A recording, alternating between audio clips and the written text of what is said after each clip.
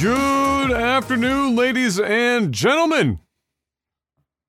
It is Thursday, September the 24th, 2020. It's another Technical Alpha podcast. I hope we find you well. My microphone's all over the place. Every time I stand up these days, I'm just ramming my head off of my microphone. Let me just get that all back in place. There we go. It's another Technical Alpha podcast. Got another great show lined up for you today. I hope, as I said, you're all doing well. Fair amount to talk about today. Another banger week for some news. That's always good. Makes our job that much easier.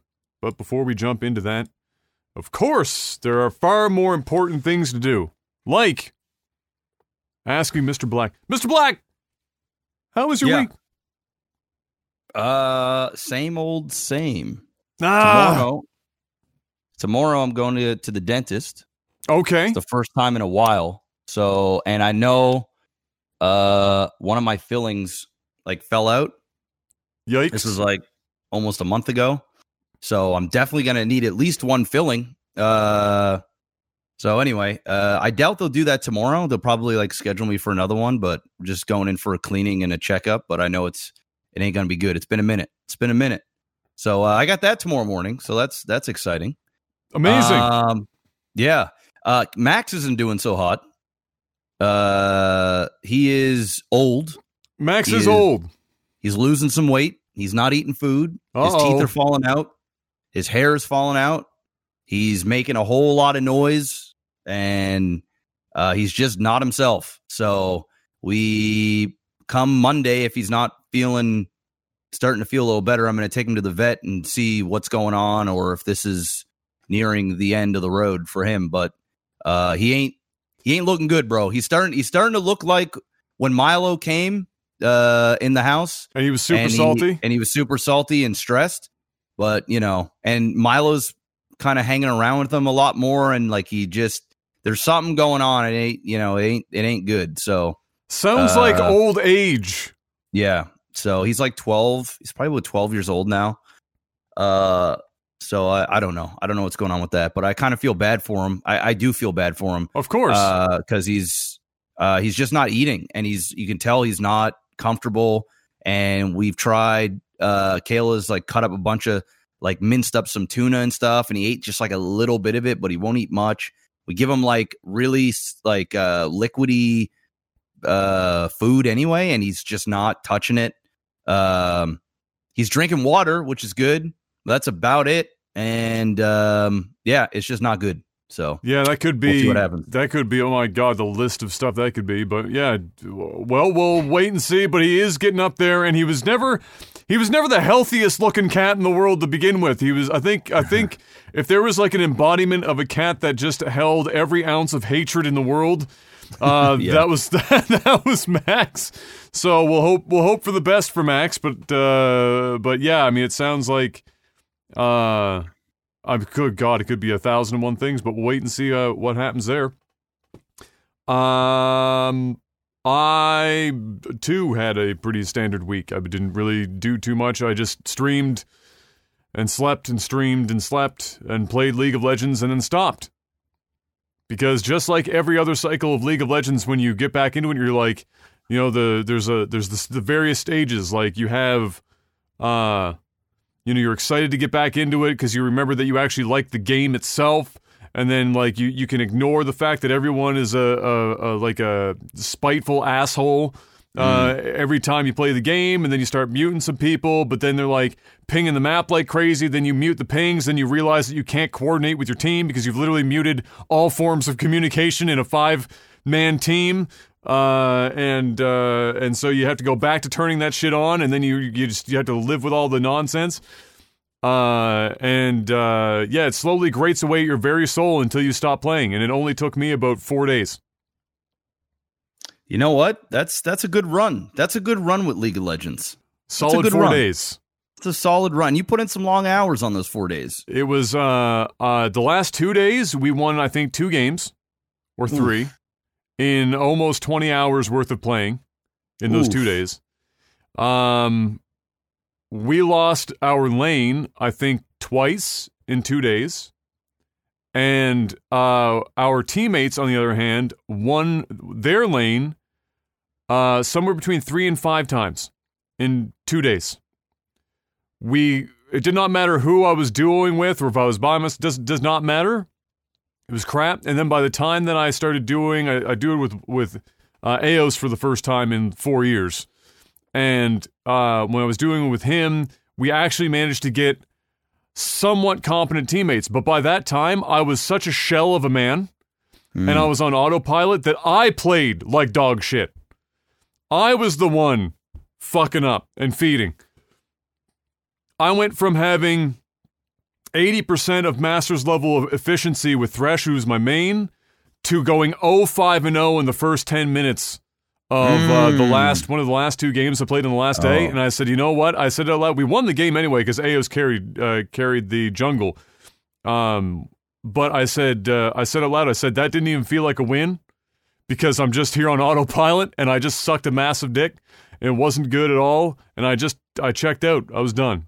League of Legends is officially off the table for another good long while. So I hopped into No Man's Sky yesterday because they just got their latest big update that they were teasing last week. And once again, great update, big update, and looks great, runs great, and I enjoyed myself with No Man's Sky all over again. And so I'm probably going to play that in my off time in between games that I'm reviewing. They added all sorts of shit like volcanoes and lightning storms, tornadoes, new weather systems on all the worlds. They added a few billion more planets because they didn't want to change with all the new environmental stuff they did. They didn't want to change the planets that currently existed that players had because they didn't want the bases to get destroyed or fucked up. So they just added planets to the systems the players were already in so that they could experience the new shit without their current stuff being dumpstered, because some people have been building some wildly crazy and amazing buildings with the base building tools they've been given, so they didn't want to fuck that up. But anyway, I played that. It was fun. Other than that, yeah, same shit. Waiting for my my bed to arrive. That's a long way away. Waiting for my chair to arrive. That's an even longer way away. And so I'm still sitting in my $80 chair on 2 pillows and a dream. Waiting for that to come through. But enough of that, Jeff. Video games! But before video games, hit the like button! And comment. First hour, Bell Gang. Hit the bell on YouTube. Do yourself a favor. And by you, I mean do us a favor. Because it does go a long, long way in helping us break free of the shackles of YouTube's algorithm. By having the most engagement in that opening hour. Because YouTube's algorithm goes, oh hey, the actual community of this content creator is engaged. It must be a good video. Therefore, I will allow the rest of the universe to maybe have a chance at seeing it. And so hit the like button and leave a comment. Some people have the idea. They like it. They leave a comment that's a placeholder. And then after they watch it, they go back and they edit the comment for what they've seen. I like it. And I'm seeing more and more people who listen to this on Spotify and like iTunes and stuff coming to the video anyway just to like and comment, despite the fact that that is not their original platform, and you guys are heroes. But now it's time, Mr. Black, talk about video games, because we had a decent amount to talk about, and I kind of front-loaded some of the lower-end news, and then we're going to ramp into some of the big dick swing news towards the end of this segment. So starting off, remember Beyond Good and Evil 2? Yes. That's a video game. They showed that off at E3 last year, and everyone was excited because they were like, holy shit, we haven't heard about this game in development now for fucking forever. We thought it was dead. Well, then it went back away for a while, and we didn't see any of it at the Ubisoft event that just transpired here not long ago. People were like, where the hell is this? The only thing we heard about it was Ubisoft saying, hey guys, guess what? We've got quadruple A games coming. And you know what one of those quadruple A games are? Beyond Good and Evil 2. The game that's been stuck in development hell for nigh a decade and that we can't seem to fucking put out any information for. But hey, it's a quadruple A game. Well, unfortunately for them, Michael Ansel, who was the creator of Rayman, Rabbids, and Beyond Good and Evil, all for Ubisoft, who had been there and in the industry for 30 years, decided that the video game industry, dumpster fire. And he had put in his tenure and wanted to get the fuck out. And so he did. And he did what any sensible person would do. He got as far away from the video game industry as possible by going on to work at a wildlife sanctuary. Okay. Why not? Right. Why not? Peaceful. He's living the dream, bro. He's put in his time, he's made his money, and now he's gonna go work with some fucking animals for the rest of his life. That's what he's gonna do. Sounds like a man that's got his priorities set straight. Absolutely. And he knows what he wants. He's just going to live his best life. Fucking absolutely smart fucking man. So they did a release, obviously when he left, they did a release about Beyond Good and Evil specifically because as the creator of Beyond Good and Evil, people probably imagined that him leaving was probably not great news for Beyond Good and Evil 2. They wanted to make sure that everyone knew, and he himself also wanted to remind people that he didn't necessarily have any major involvement in Beyond Good and Evil 2 as of late, which means they probably knew he was leaving for quite some time now, and he shifted away from the project. But they were saying, hey, look, guys, we know you want information. We just passed another internal milestone, and we're looking forward to showing you guys more information about Beyond Good and Evil 2 after we pass our next internal milestone sometime next year. So we're not going to see anything from Beyond Good and Evil, theoretically, until next year. Sometime next year. We don't know if it's early in the year, late in the year, sometime in the year, probably just before or during E3, or maybe if we're lucky, sometime in the new year. But yeah, we're not getting anything from Beyond Good and Evil until next year. So if you're looking forward to that, tough shit. Gonna have to wait for the next internal milestone to be reached, whatever that means. They know no further details. They're just saying internal milestone, and that it provides hours of fun gameplay. Okay. Which better than not fun gameplay. A quadruple A game? Better. I'm starting to think that this quadruple A shit is just a huss to get you to buy old titles that you typically wouldn't really give two fucks about. I don't know. I don't get this. I can only think that, I mean, it's a marketing tool. I mean, yeah. AAA was like just a title given to games so that you had an understanding that this was a game that a major developer was putting a lot of time and money into to make the game. It was a distinctive difference between that and an indie developer, or even like, let's say a B ranking developer under a publisher making a game that isn't necessarily indie, but it got the money to make something that wasn't quite the full-blown AAA Grand Theft Auto experience. So whatever, like we said before, if Grand Theft Auto 5 is AAA, then whatever the sweet and sour, merciful fuck quadruple A is going to be, better blow my fucking mind. It better be the greatest thing literally ever made. And apparently, according to Ubisoft, I think they had 4 of those bad boys in process right now. Okay. 4 bigger and better than Grand Theft Auto games coming from Ubisoft in the not too distant future. So get ready for that. Just to put a note on this before we move on to the next piece, and not that it already isn't kind of apparent that Beyond Good and Evil 2 is in some development hell trouble, because it has been now for a long time already. But they did list that they pulled in the help from another Ubisoft studio, the branch in Paris, to help work on this. And they listed and linked in the article, or the thing that the post that they put up, the hiring page, because they are still hiring for positions to work on this game.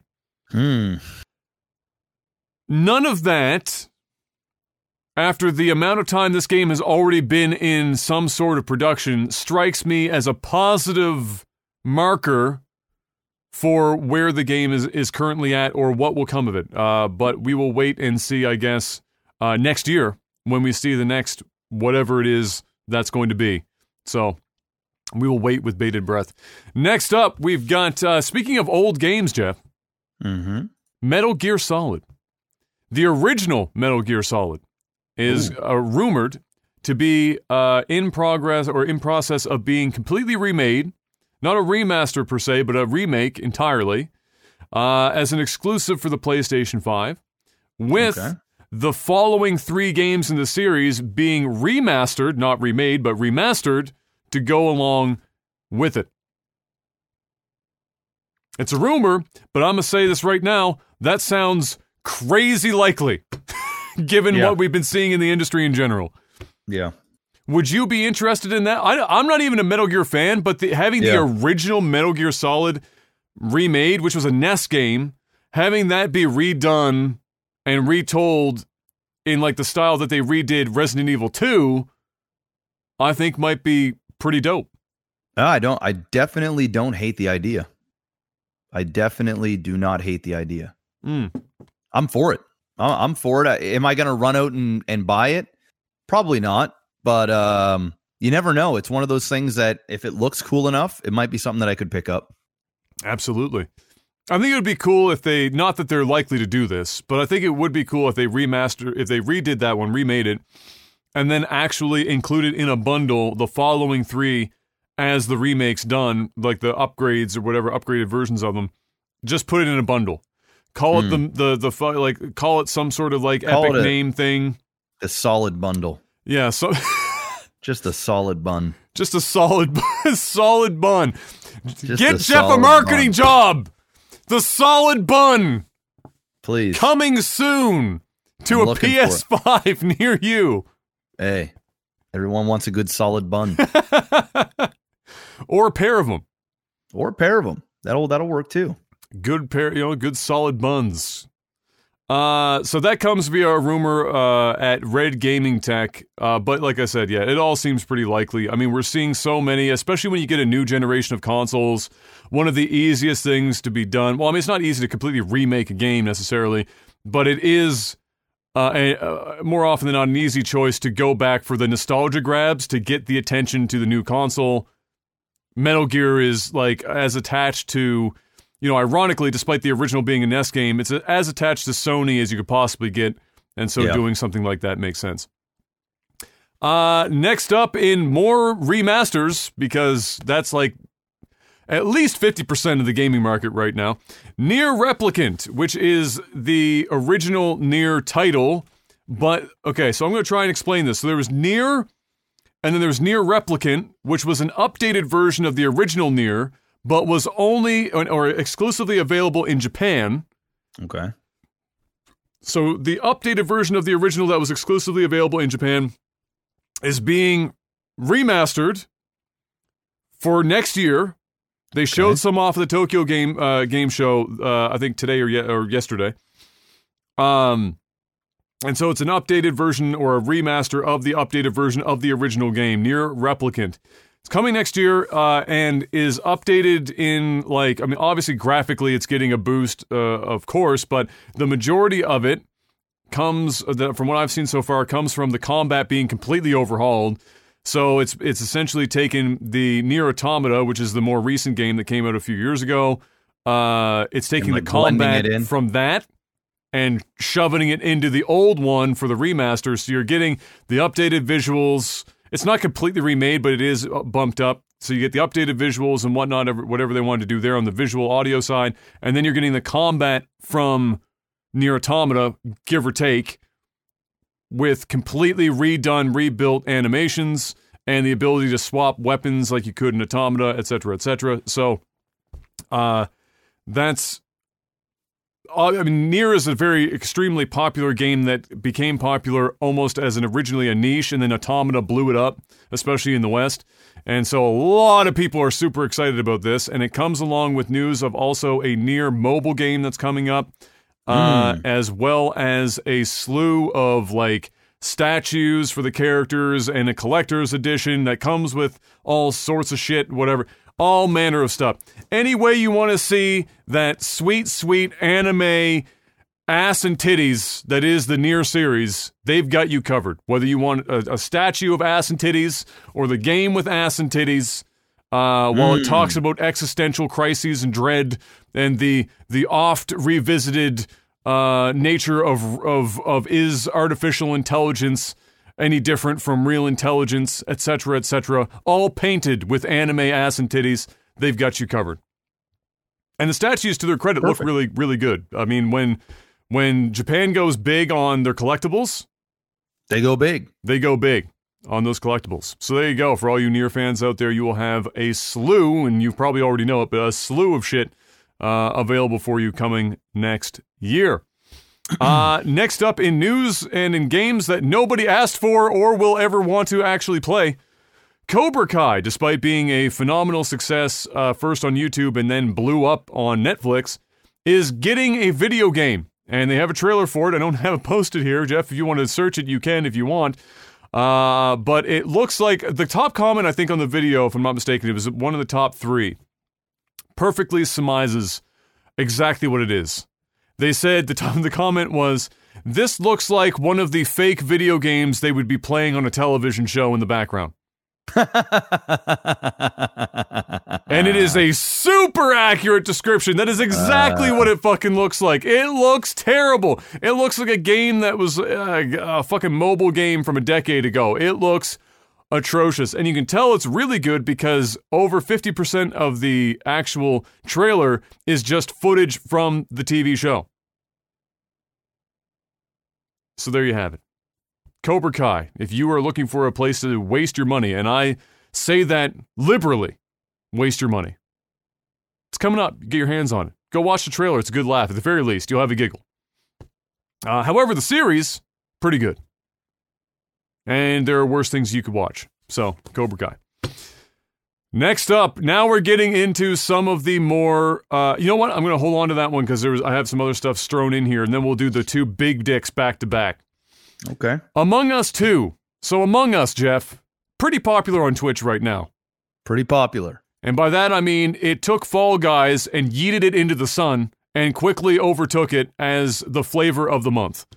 Yes. Now, Among Us 2, which is essentially a glorified version of the classic in-person get hammered and play game Mafia, has done gangbusters on Twitch. And this is a game that's been like 2 years in the making, really, in terms of it already having existed for quite some time, but just for whatever reason, you know, it only takes 1 or 2 streamers to get on that train, and then it just fucking blows up. And so, selling bajillions of copies has made them run back on Among Us 2, which was announced barely a month ago. And they said, you know what?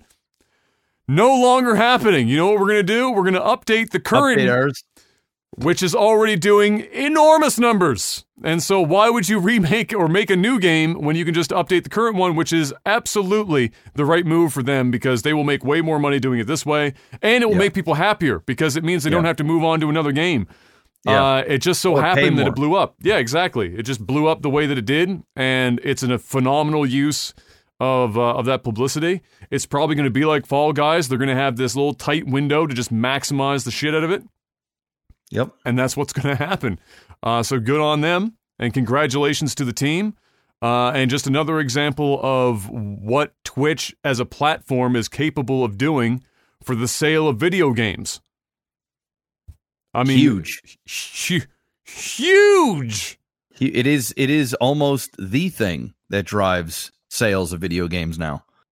Especially indie games or like party games and things of that nature. The stuff that like when you can get multiple streamers on board all going at the same time, that just drives it through the roof. You know, the AAA stuff is going to sell on its own regardless of who's playing it on Twitch.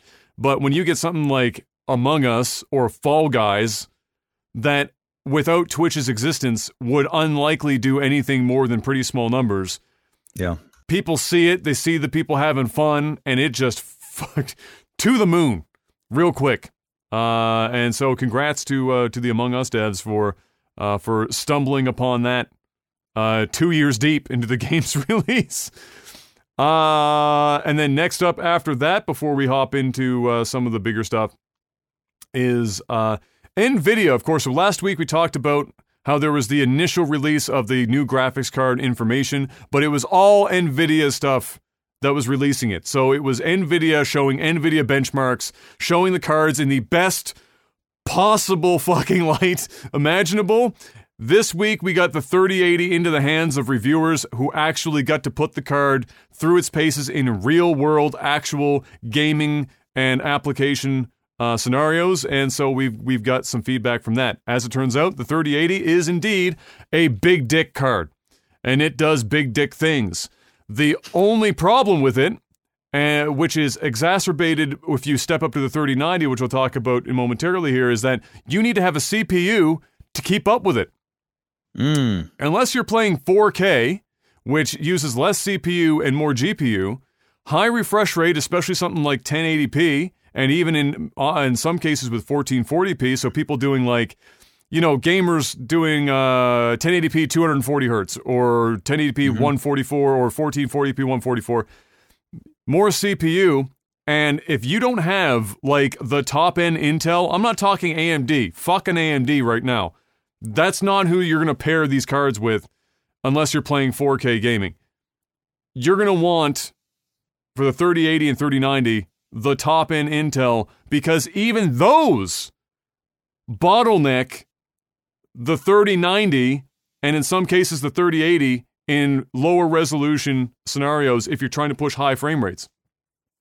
So just a heads up, it is not a one size fits all type shit right now for graphics cards. Graphics cards have now officially outpaced the CPUs to the point where a lot of the market is more interested in lower resolution, higher frame rate than they are big frame rates at 60 FPS. Yeah. And so we have to kind of wait now for the CPU market to play a bit of catch up. That being said, I mean, if you're stepping up from a 10 series or even a low, like a 2060 or something, there's no reason that you wouldn't necessarily, if you wanted to, step into a 3080 or whatever. They're going to come up, the 3070 is probably going to be the best bang for your buck, but that's fine. However, one thing I do want to talk about is the 3090. Unless you are rendering, I'm just going to say this, unless you are rendering production video for YouTube in the order of somewhere between 10 and 20 plus videos a month in 4K with very elaborate timelines with effects and transitions and lower thirds and stuff that's really normally punishing, that would either A, slow down your rendering time, or B, cause Adobe programs or whatever to crash out on you and have failure rates for encoding like we used to get way back in the day, Jeff. Mm-hmm. Still happens, it's just, you have to really push the cards. Don't buy that card. So NVIDIA, the difference between the 3090 and the 3080 in a lot of applications for gaming is 10 to 15%, but it costs over 100% more money. So it is not something you buy to do gaming. No. You don't. You work at Pixar. You are literally doing endless 4K video editing or some other application that requires an extraordinary amount of VRAM. And if you don't, then don't fucking bother. And the other problem with this is that you're still not getting the full dick of the 3090. You're only getting, the mushroom tip. You're getting the whiskey dick because NVIDIA has intentionally hamstrung the drivers for the 3090 as to not cannibalize the sale of the Titan series and the workhorse actual workstation cards that they will inevitably release to do the work we're talking about right now. So, while it is still better than a 20 series card for doing your video editing work, if you want the real gains coming up, you're going to pay more money, but it will be likely orders of magnitude faster. And so don't pull the trigger if you're in that category right now, unless you desperately need it. I would wait, or grab a 3080 if you even can, because it's sold out fucking everywhere, and then sell it and move into an actual workstation card in the future. Do not fuck with a 3090. Just do not. It would be arguably worse than the 2080 Ti purchase. I'm not even fucking with you. So, if you're gaming, 3080... Wait, you're saying that my 20 Ti purchase was bad, Adam? And mine. And I bought it for a tax write-off, and it was still a bad fucking purchase. Bought mine like 2 months ago. Salty. Definitely just stick with a 3080. And even then, again, make sure you have a big dick CPU if you plan on really getting the most out of the card. Otherwise, you don't necessarily need to jump right into it and fight with everyone to buy one right now, because it is a fight. People are literally fucking like at each other's throats online right now, constantly on social media about bots and everything else, and it's a complete shit show. So just fucking ride this bad boy out. Yes, they're very good cards, and the 30XX series is going to be spectacular and a massive step forward. But know that it comes with caveats. Comes with a price. Also a higher power bill, because the 3080 or the 3090, I think this is the 3090, 350 watts. Damn. Just on its own. And when Linus was doing testing, it pushed up to like 370 some watts. Just for the graphics card. Ready for an extra $20 a month, boys. That power bill. You're also going to want a hydraulic jack to keep it up in your case, because it weighs about 14 tons.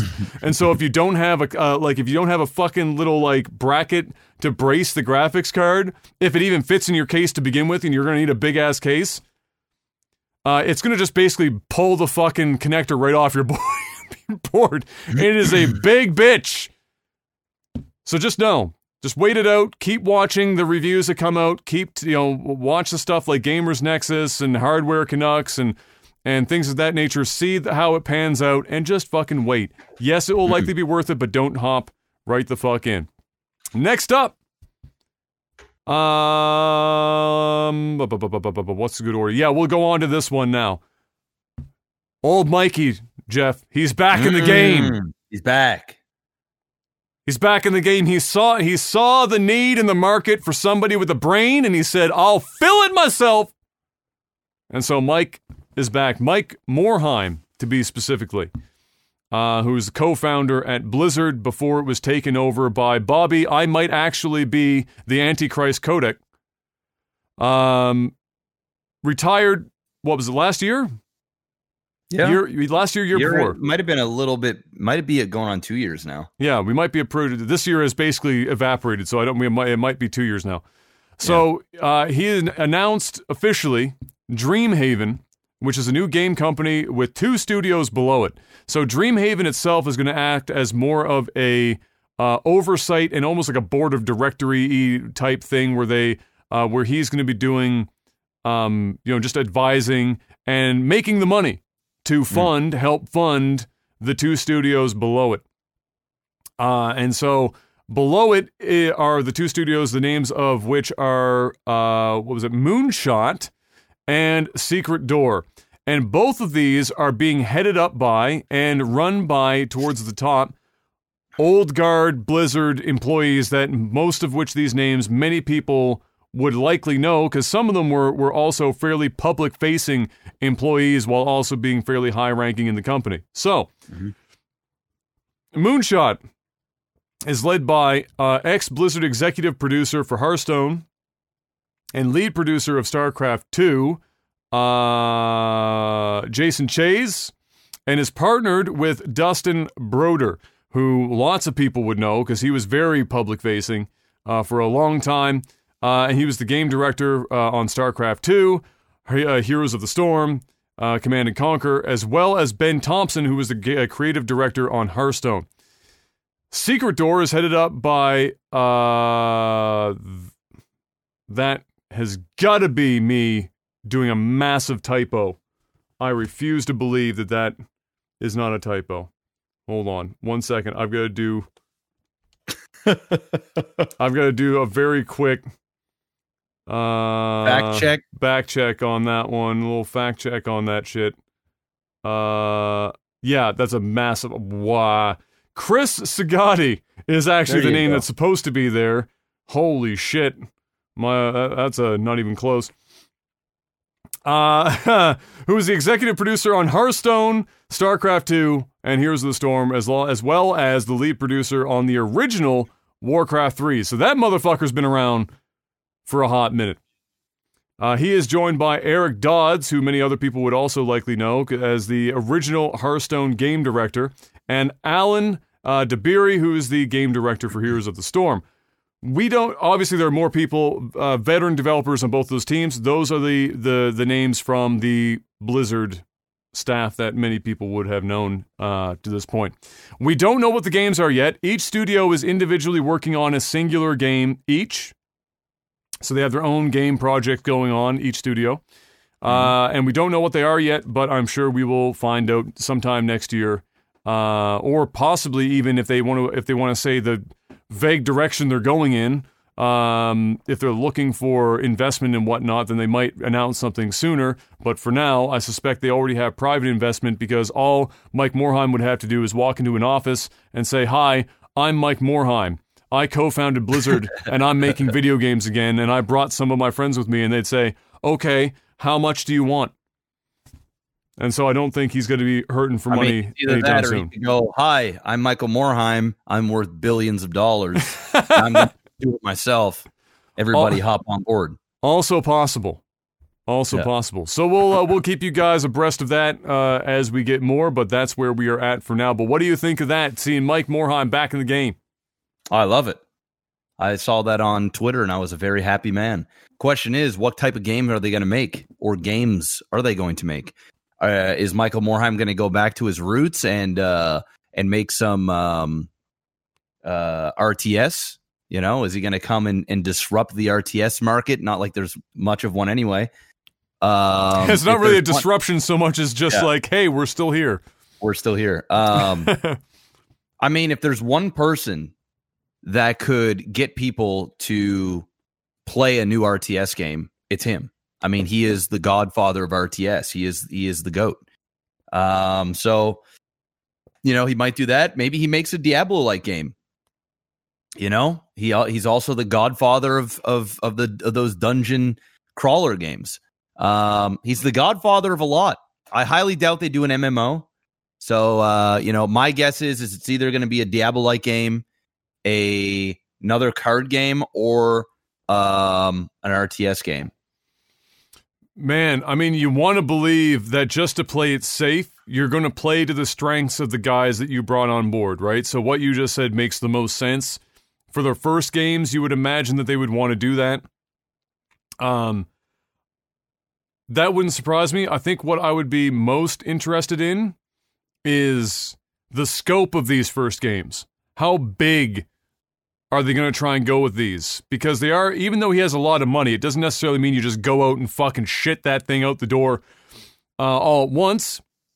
You want to maybe start with something that's big, but not blown way the fuck out of proportion, and make it tight and a good experience. And so it will be fun to see a tight and good experience, if you know what I mean. I do. But yeah, that would be, I'm very excited personally as well. Just because it's rare to have a industry veteran that's respected like Mike be able to do well enough for themselves to go out and do this kind of thing. Yeah. And have enough funds and enough clout to build something substantial for themselves. It almost never happens. And so it's exciting. And it says a lot about, I mean, you can kind of read between the lines. Michael Morhaime likely, I don't know this, but I'm speculating, likely was not a happy camper at Blizzard Activision for a while. Basically, it went to shit. It became everything, in my opinion, that Michael Morhaime was not. It was almost the complete opposite. The games were no longer for us. They were money driven Activision titles that they squeezed, which, you know, they made Blizzard made billions of dollars before any of this shit. You know, they made so much money before they sold themselves to the devil.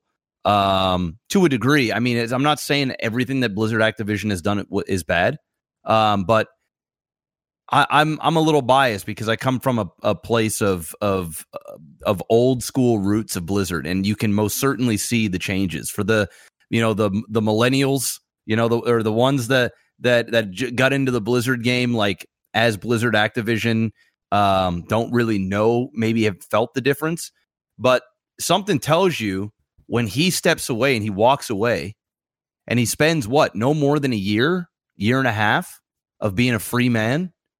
He's now getting the old crew together to create more video games. If things were going so great and he was just so over the moon about how his franchises were going, why would he leave Blizzard in the first place? So this just goes to show that he's probably over whatever the hell. He probably lost his vote, to be the guy that makes the ultimate decisions, or he was pressured to resign because stockholders need to make their money, and he probably said fuck this, took a little time off, and now he's back at it again, and he's starting fresh. And we all know the difficulties in creating new franchises, new games, starting a new thing. This isn't like him going in and consulting. This isn't George Lucas going on the set of a Mandalorian and saying a couple of things, getting everybody inspired, might say a little thing here and there to get people thinking, or somebody goes, oh, what do you think of this? And then walks back off to the sunset. This dude's rebuilding he's from the ground up with the people that he loved making games with. So it says a lot. He wasn't ready to stop making games. He wasn't ready to retire. He wanted to get the fuck out of Blizzard. That's what it was.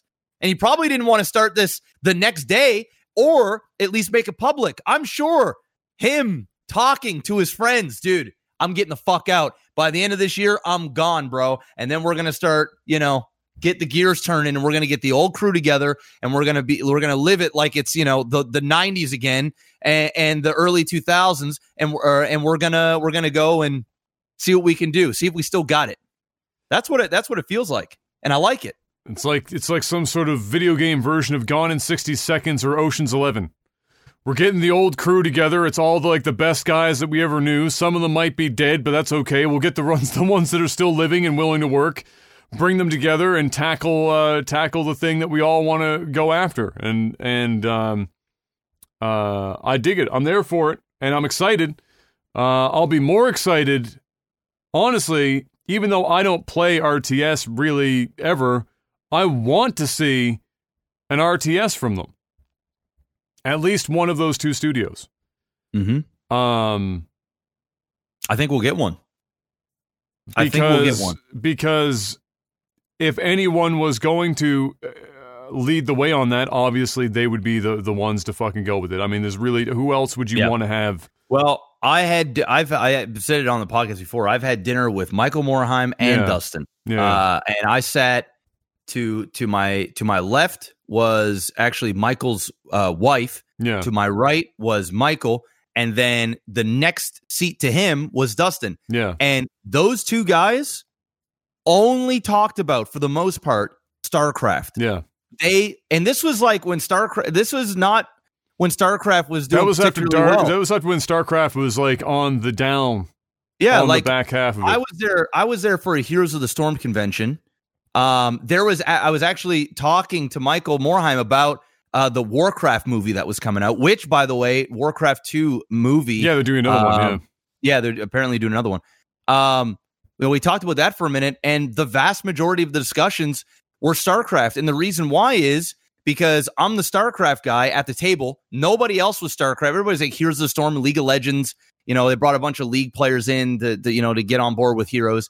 And they just love talking about StarCraft. Dustin was talking about how our videos, or When She Filled series, got him through a lot of workouts on the treadmill. He'd watch episodes running on the treadmill, and he was telling me about some of his favorite ones. And Michael Morhaime loved what we were doing, and he was telling me how much StarCraft is his baby. Like that that is the series, the game, the IP that holds the most to him. So I believe when you get these two guys together, how can you not get an RTS game or some variation? Maybe they flip the script a little bit. Maybe you start to see something like, remember Drop Zone that we played where it was like the MOBA RTS combined thing? Yeah. Maybe they flip the script and they do something new, but it has RTS elements to it. I have no idea, but I'll be really, really excited when we find out the genre and what they're doing. Yeah, for sure. News flash. Breaking news. Mr. Black, Amazon is entering the cloud gaming service. Oh boy. It's called Luna. And it couldn't possibly have a more generic brand logo, but that's okay. Introducing Luna, Amazon's cloud gaming service where it's easy to play great games on devices you already own. No waiting for lengthy downloads or updates. Just play. Request your invitation for early access and help make Amazon Luna even better, Mr. Black. Now I'm going to go, I just got this page in front of me. I haven't had a chance to read it all yet. I was like browsing over it. We'll get through this. We'll see what we think about this. So, Luna is available for PC, Mac, Fire TV, which is like Amazon's Roku basically, and web apps for iPhone and iPad. Interesting, no mention of Android devices. Play screen to screen without missing a step in your game with the Luna controller, which, by the way, is quite literally an Xbox controller merged with the Nintendo Switch Pro controller, which is already basically an Xbox controller, but that's the controller. Explore, blah, blah, blah, blah, blah, blah, blah, blah. Yeah, they're talking about the games. $5.99 a month early access pricing, which means that's going to go up at some point, but that's where they're starting at. Unlimited hours of play, growing library of games, so they don't really seem to have much of a list here that I can see yet, but I'll see if there is below it. Up to 1080p 60. With 4K coming soon in parentheses, much like Google's version trying to push 4K and realizing it's not really a good idea. Stream on 2 devices at the same time, Jeff. 2! And what could those 2 devices be protected by at the same time? NordVPN. That's right. Play on PC, Mac, Fire TV, and web apps for iPhone and iPad is what they already had before. And then Ubisoft is attached to this as well, coming soon. They just have Ubisoft coming soon. Unlimited hours of play, they get Ultimate Editions with DLC for select titles. Same up to 1080p 60, whatever. Stream on 1 device at a time for Ubisoft. So this is already getting more complicated than it needs to be and kind of stupid, but that's okay. Moving on. Get more with Twitch, Jeff. Oh. More with Twitch. Okay. Watch popular Twitch streamers directly from Luna, and then go from watching Twitch to instantly playing on Luna. That doesn't sound like we're getting more from Twitch at all, but okay. That's all they have on that. There's nothing else there. Now I'm going to the frequently asked questions to get some of our frequently asked questions answered, Mr. Black. What is Amazon's Luna? Luna is a cloud gaming service that lets you play your games on Fire TV, PC, and Mac devices, as well as through web apps on iPhones and iPads. Nowhere, anywhere does it say Android. So this looks like it just, right out of the gate, might not be coming to Android at all, which would be massive on the mobile gaming side, because I'm pretty sure that's like 60 to 70% of the mobile market, but anyway. What is cloud gaming, Jeff? That's a question here. Cloud gaming enables you to play games on devices you already own without the need to purchase a gaming console or PC. Games live in the cloud, so there are no lengthy downloads, installs, or updates required. How do I access Luna? Currently, early access to Luna is available exclusively by invitation. What do I need to play on Luna? High-speed internet connection, compatible game controller or mouse and keyboard, and a supported PC, Mac, Fire TV, iPhone, and iPad. What is Luna Plus? Oh, this isn't mentioned anywhere else. Luna Plus is on here, even though it was literally nowhere else in the fucking paper I saw before. Luna Plus is a game channel, offers a growing library of new and favorite titles. Set up Luna profiles to play on 2 devices at the same time at up to 1080p 60 FPS with 4K coming soon. How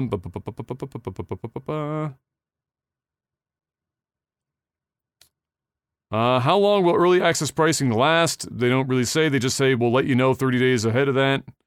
What is the Ubisoft channel? Do you know what this is starting to sound like if they do channels like this? What is this? Fucking the Sega network or the Sega channel from back in the day? Do you remember that, Jeff? I do remember. You hooked it up to like your telephone, like your connection line, and it became part of your Genesis. That was beyond its time, bro. Decades ahead. That was like, dude, they were just way ahead. Way ahead. That's just the only way to put it. I mean, when you think about it, it's literally what we have today. Yeah. But back in like the fucking 90s. Yeah, that was wild. Ubisoft Game Channel will include new and favorite titles from Ubisoft, including Ultimate Edition versions for select titles. The Ubisoft Channel will provide you access to play on one device at up to 4K resolution for select titles. Stay tuned for more. Which controllers are compatible with Luna? You can play with a Luna controller, Xbox One controller, DualShock 4 controller, or use a mouse and keyboard. Can the Luna controller be used with game consoles? The Luna controller supports Bluetooth and USB for offline play on many devices. Luna controller is not licensed for play on game consoles. How do I buy the controller? Only those who are invited right now can get it. All right, so it's another cloud. Literally service. another cloud thing. I'm trying to see if there's one of these that is actually. It's only available in the U.S. right now. For those who get invited. Oh, here you go. How much data should I expect? So here you go. Unlike streaming movies or music, cloud gaming can consume up to 10 gigs an hour at 1080p. So data caps, you're going to want to, like every other thing, service like this, you're going to want to keep an eye on it. So there you go. Amazon Luna.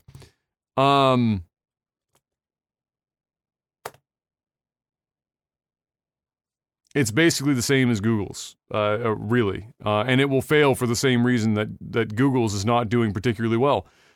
The internet infrastructure is just not good for it right now. Yep. Whether it's the connection quality or it's data caps or a combination of both, it's just not ready for it yet.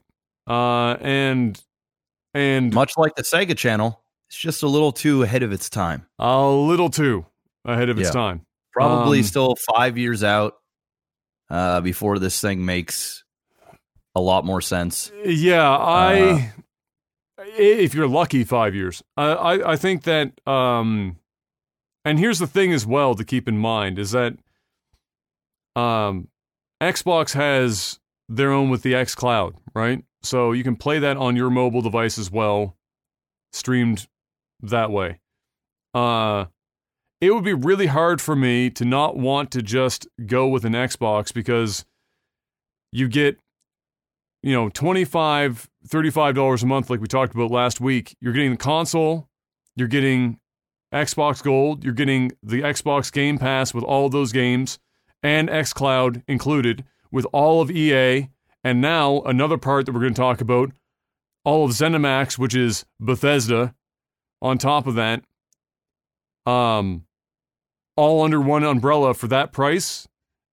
Like, tacking that on to Amazon, it's going to, I don't know what they're going to come up with there, but all the best to them on that one. So that was the breaking news. And I'm going to be honest with you, pretty fucking boring news. And I apologize for reading that shit out, but I hadn't read it over, so I didn't know what I was going to get into. Now, for some real big dick news in relation to what I was just talking about. This week, we had the biggest video game acquisition, to my knowledge, in video game history. You can't count the Activision Blizzard because that was a merger. So the value of that being like the 50 billion or whatever, that was the merger value. But the actual acquisition value here is, to my knowledge anyway, one of, if not the biggest acquisitions ever made. Microsoft bought out ZeniMax Media, which is a parent company to a number of companies, but the one that everyone is obviously most interested in, it's two of them, I guess, but one is, I think, also under Bethesda, is Bethesda and Arcane being the guys that do Dishonored and whatnot. So, this kind of came out of nowhere. We knew that many moons ago, Microsoft talked about how, or it was rumored to be anyway, that Microsoft were looking at a very big purchase. And I think we might have talked about at some point that it was rumored that EA was going to be what their purchase was. Mm-hmm. Instead, we got EA on the Game Pass, so it wasn't they didn't have to buy them to get what they wanted, I guess. But they did go out and buy ZeniMax for $7.5 billion fucking dollars. So, what does that mean? Well, it means quite a bit, actually, and this is quite a dense thing here, but the long short of it is they get Bethesda and all of the stuff that comes with it, as well as Elder Scrolls Online, which was under ZeniMax Media and not under Bethesda. So we're talking about game franchises like The Elder Scrolls, Fallout, Doom, Quake, Wolfenstein, Dishonored, Starfield, The Evil Within, Prey, and other AAA franchises. That's the majority of them that I came up with off the top of my head, but that's the majority of them. And those are some big dick swing games. I know everyone likes to poke fun at Bethesda because of The Elder Scrolls, because of Skyrim being ported to every fucking console known to man, and Fallout 76 being an absolute fucking dumpster fire. But Fallout and Elder Scrolls specifically are still, arguably, Elder Scrolls at least, are the most anticipated games of any console generation that they arrive on. Pretty much bar none. Anytime an Elder Scrolls game lands, everyone wants to know about the Elder Scrolls. They don't give a fuck about anything else. It's just the way it is. It's the most talked about fucking franchise whenever it lands. And so for Microsoft to just go out and buy ZeniMax is an unfathomable dick swing by Microsoft. This is not the Xbox division. This was Microsoft came in and dad bought the fucking company for the son. Said, hey son, happy birthday. We got this for you. 24 hours before the pre-orders go live. We got this for you. To put this into perspective further, this is $7.5 billion, just shy of Sony's entire income for 2019, which was about $8 billion. Not profit, income. For not Sony, or not PlayStation, but Sony, the parent company of PlayStation. This is not something that Sony, even if they wanted to do, could make happen. They can't do that. And so there's a discussion to be had there, and I'll bring up that point afterwards. Also, of course, people were interested in how this affected the two games that were timed exclusives for the PlayStation 5 being worked on by Bethesda. Those two games were, or are, Deathloop and then Ghostwire Tokyo, both of which we've seen at E3 shows from last year and other events afterwards. Both of those were confirmed by Microsoft to be staying as contractually originally written timed exclusives for the PlayStation 5. So those games were going to come to other consoles and the PC later anyway, but people were concerned that this meant that the exclusivity was going to be completely wiped out. That's not the case. They're leaving it as is. Sony still gets their timed exclusivity with those franchises, and then they will go to other platforms.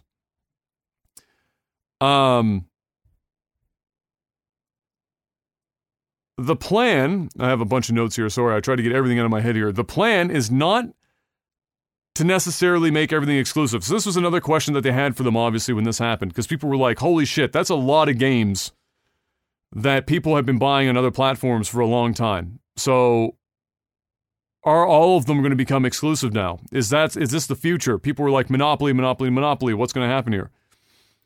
The The plan is to not necessarily make everything exclusive, but there will be, as you would imagine for a company that's just spent $7.5 billion, there will be exclusives for the Xbox and PC via the Game Pass on a case-by-case basis. So some games will be exclusive, but not all games will be. And I have here in my notes as well, as a thought I had, is that there's almost value in making, strategically, some games not exclusive, because what it does is it has the consumer look and go, I can get this on the PlayStation for $70 in tax, or it's part of the Game Pass, and with all these other games for $15 a month. So there's almost strategic marketing value in not making everything an exclusive, at least not right out of the gate.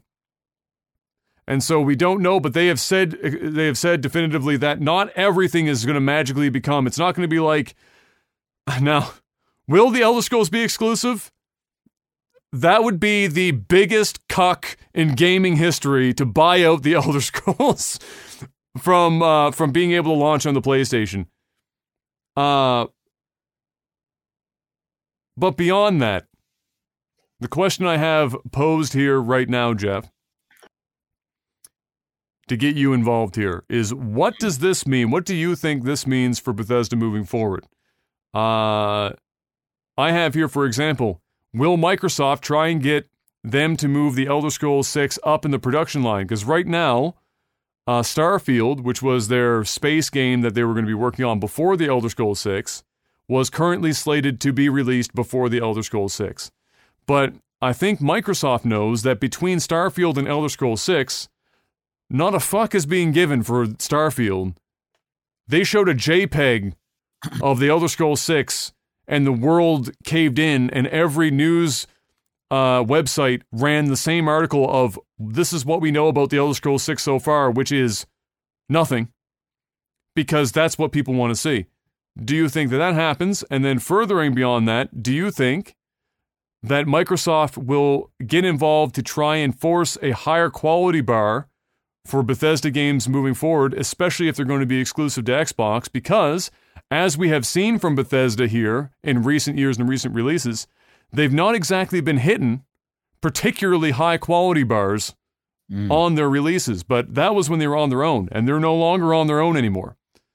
So what do you think this buyout means for Bethesda? And is it a good thing? Do you think this is monopolistic? What are your general thoughts? I mean, I personally don't care. I don't, it's big. It's really, really big. But is it going to change the quality of games that come out? I don't think so. I think the way they market the game is going to be different. The microtransactions, the way they set things up is going to be different. Subscription things are going to be different. I think this is good news for Bethesda fans, because I feel as though Bethesda, although still makes games, they don't do a particularly good job at it. And I think Microsoft is going to understand that they're going to need to up the bar in terms of quality, consistency. And I think that's precisely what they will do. And I'm kind of with you on the fact that they will rush this game out quicker. Rush is probably not the right word to use, but they'll move it ahead of. Yeah, they'll prioritize the game because they just spent $1 billion. They don't have all the time in the world to wait like Bethesda and, you know, release one game every God knows how long. They need to get games out. They need to make money because they just invested a astronomical amount of money. So I think this is nothing but good news for Microsoft fans. It's a little scary for Bethesda fans on the simple fact that things might become more exclusive. And that's only natural. That's just going to happen. They paid for that ability. They're going to use it to a degree. I don't know how much. If they're going to say, listen, the new games that are coming out, you guys are fucked. You got to buy an Xbox to play this shit, or just Game Pass on the PC. Or Game Pass, exactly, or Game Pass on the PC. We don't want you buying a PlayStation. We get one thing that is certain with Microsoft, they are making a very, very strong argument to go out and buy their godforsaken console that I don't even really want to buy. But at this point, they forced my hand. I got to buy this damn console, and at the very least, I got to get Game Pass. Well, I would just get Game Pass on the PC personally, because we have the PC to run it. Yeah. So, I mean, at the very least, Game Pass is taking my money. At the bare minimum, they're taking my money. And they're doing it. I think Microsoft is doing the best they can in a battle they can't win.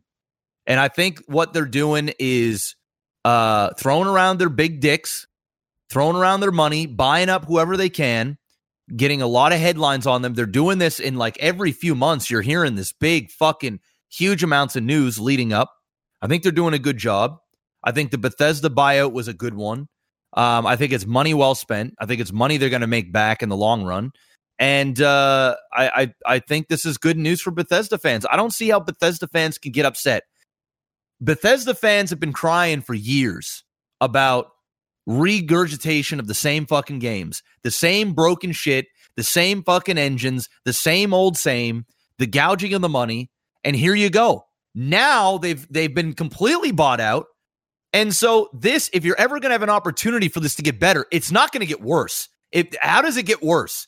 I think that this was the savior that Bethesda needed, or Bethesda fans needed, and Bethesda needed to rejuvenate it.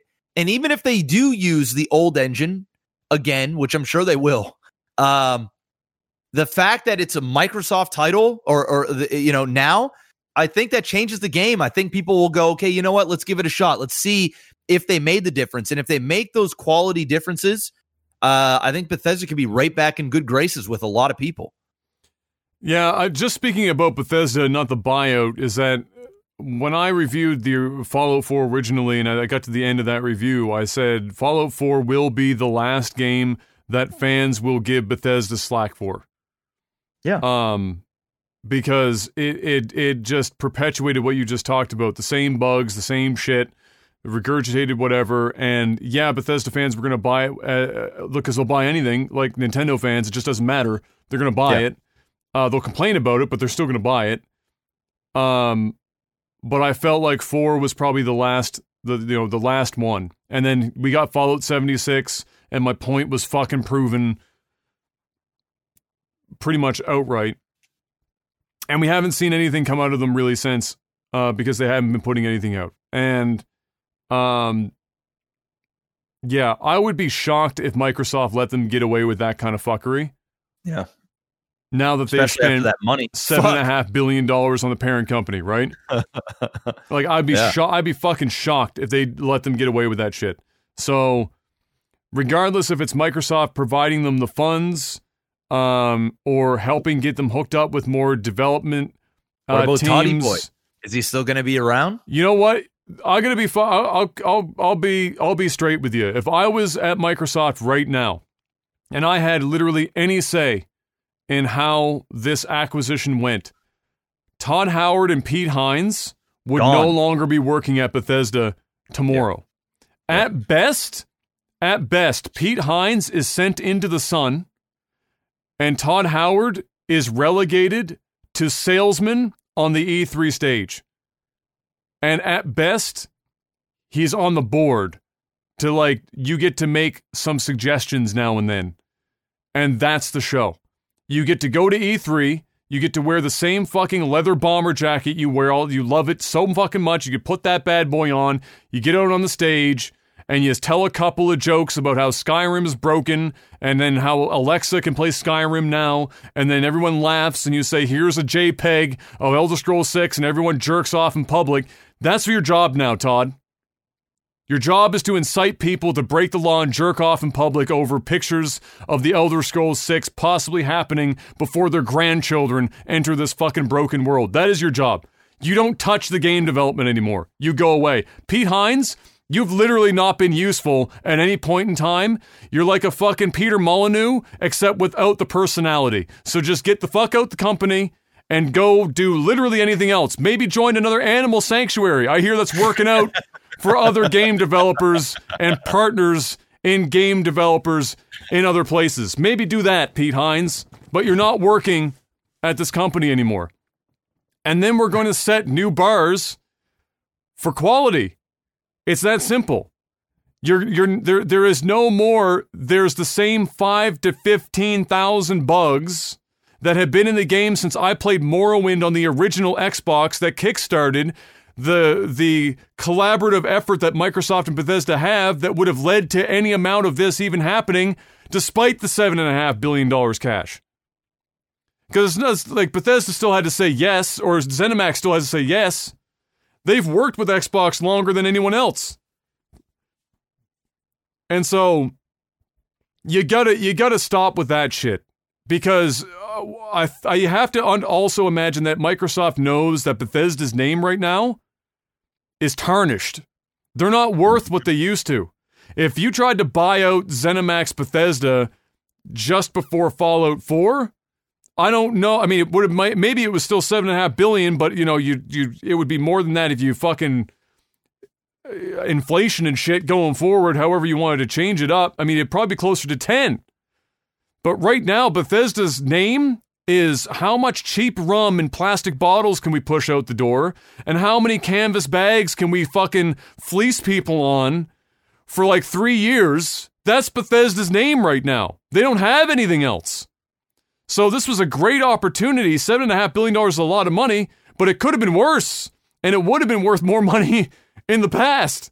So I think Microsoft knows that, and I think that they know that if they want this to go well and have people actually get behind this moving forward, that they're going to want to know that A, Bethesda is going to be mostly left alone to do things like still allow people to modify the games like they have for decades, because mods are such a big part of that ecosystem, but also ensure that there's some fucking quality control for once, because there hasn't been quality control for fucking 20 years now. Shit's crazy. So I think it's a massive move. It obviously adds almost incalculable value to the Game Pass. Yeah. And this further proves how invested Microsoft is in driving sales of Game Pass. Yes, they want you to buy an Xbox console. Is that their primary focus? No. The Xbox console is just one of a series of vehicles in which you can climb into that gets you driving towards the Game Pass, which is where they're going to make their money. And right now, they're over 15 million subscribers to Game Pass, and the shit just started popping off. Yep. Now we've added, yeah. Now they're just paying. They're going in debt over and over and over and over and over and over and over, and you know it's cost them a fuck ton of money. But in the long run, dude, when they run the market and they've got all those bagillion ass subscriptions, then they're going to raise the prices. They're going to find new ways to monetize. And that's when they're going to, cash in big. They're just buying the market right now. This is how I see it, is that I think also Microsoft is looking at the market and seeing that games are going to cost $70 plus tax US going forward.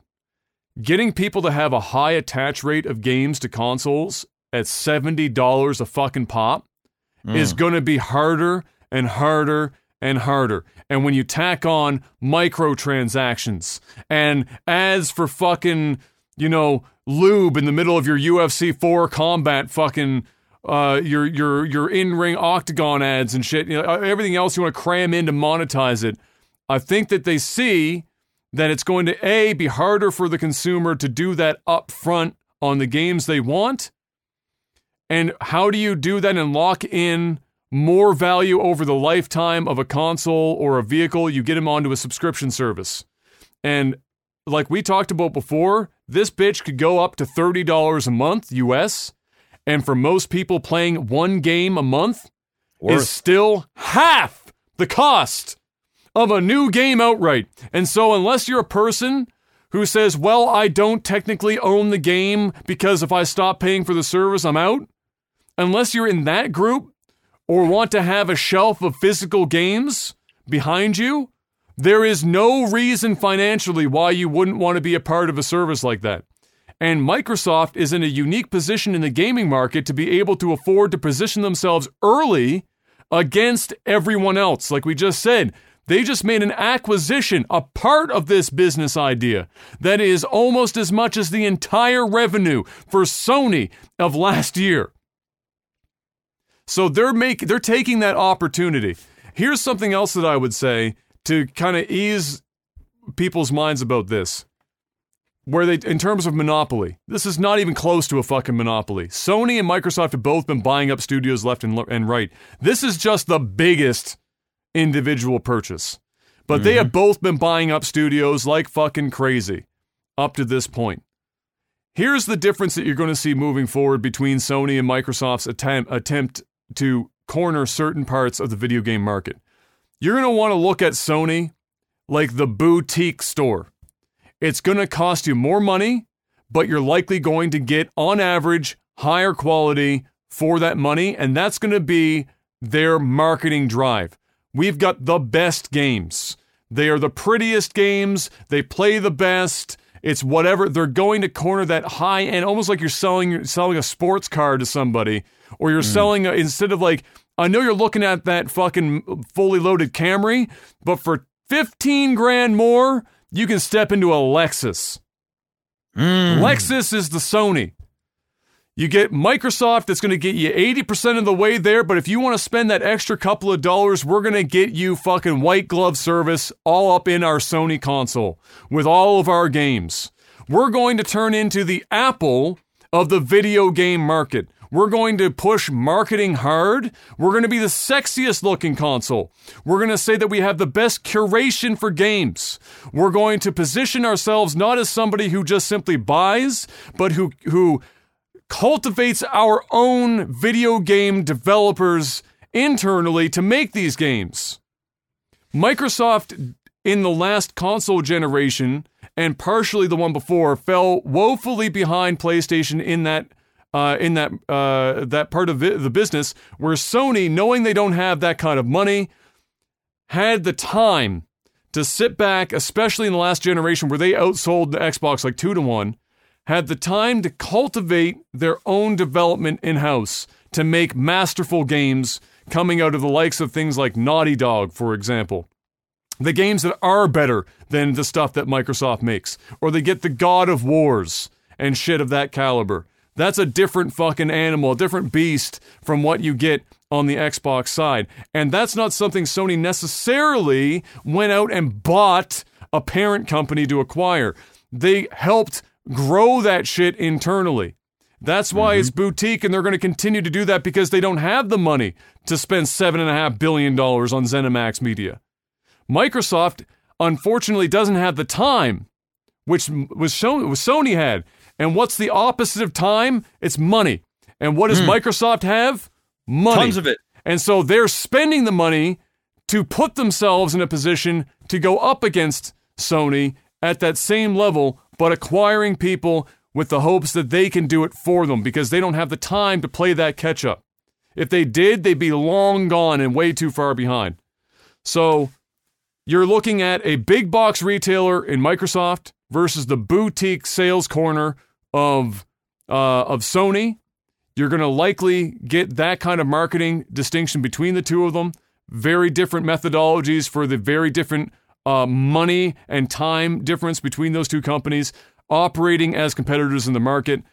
Microsoft is not suddenly a fucking monopoly because they bought ZeniMax fucking Media, and nor is it suddenly going to mean that they're going to be the only operators in the market. People were very doomsday about this shit. Somebody else will come up to also do it. Microsoft sees where the market is going. The Game Pass will not be unique for very long, but they're getting in the first mover position while also tacking on value to other segments of the market, like cloud gaming with the xCloud, that other people are trying to make a run at. But they also know, like you said as well, it's too early in the game. So they're not pushing it, but it's there, and it's part of the package, and it will get people on. So it's all I'll say is I'll wrap it up on this. Phil Spencer is a fucking god. And he's not making enough money at Microsoft. Whatever they're paying Phil Spencer at Microsoft, fucking 5x that bitch tomorrow. That man took a literal dumpster fire wasteland of the original launch and the first few years of the Xbox One, saw that he wasn't going to be able to do much more than salvage the end of that console generation, and then pivot the company towards taking on the next generation and arguably the one that's after that, playing some fucking chess. And now look at where Xbox is. If you compared them, where Xbox is now in terms of what they're marketing and how they're pushing for games and early easy access to games and value versus whatever the fuck the original Xbox One was, night and day. And he's just not getting paid enough fucking money. But you know who is getting paid too much money? Pete Hines and Todd Howard. They should probably get paid less now. Should probably move them the fuck out, relegate them to something else. But big moves from Microsoft nevertheless. And that's the end of our... Oh, actually, no, it's not the end of our news. We have one more thing Xbox related. They announced the pricing for the Xbox Series S and X memory cards, the expansion for the hard drives. Yep. So they're coming in at $219.99 US for a 1 terabyte drive, which sounds extraordinarily expensive because it is. However, keep in mind a couple of things. One, while some people compare it because it is PCIe 4.0, which is like the latest spec, while it doesn't run as fast as some high-end 3.0 or some 4.0 cards, it is still a specifically designed piece of hardware to suit the Series X and S. It was going to be proprietary in that regard. And Microsoft, as we mentioned many moons ago now when they first announced this concept of the memory card, is trying to make it as easy as possible for people, despite costing them probably about 15% more than they would get elsewhere without a big sale, to get into just buying a card and you plug the fucking thing into the console. You're not taking a screwdriver and undoing like a plastic panel at the bottom and taking out NVMe drive shit and then like putting that in and clamping it down and doing like, you're not doing hardware upgrading like people that are normally only comfortable doing as a PC enthusiast or somebody with some semblance of PC building knowledge. They wanted to get rid of all that shit because if you a lot of people don't realize the majority of console players, they don't know about any of that shit. They don't know what the fuck PCIe 4.0 is. They don't know what the difference is between this $220 drive and the $50 2 terabyte drive that they have plugged into their current consoles, that they're asking, why in the shit did I just buy a $50 2 terabyte drive and this 1 terabyte drive is $220? Those are legitimate comments, and a lot of them on the news of this release. They don't understand what the difference is between them. So to think that those people are also going to want to do something like go to Sony's website, look at the current whitelist of third-party NVMe drives that are the right size and the right speed, both the physical dimensions and the size of the drive storage capacity and speed, and then install that themselves and not have that go fucking horribly wrong with wrong purchases of the wrong drives or thinking that they can just buy a normal SSD and plug it into the console and have it work. Microsoft saw all that shit and said, fuck all that. We're just going to make a fucking memory card that they know how that works. And you plug it into a slot at the back and you're done. That's the show. And if you have multiple, you take one out, you fucking plug the other one back in and you're done. So yeah, it's expensive. It is definitely expensive, but it's not much more expensive than PCIe 4.0 NVMe drives are right now. The list of stuff for PS5 is very limited at the moment. And honestly, I think it's the smartest move. Beyond that,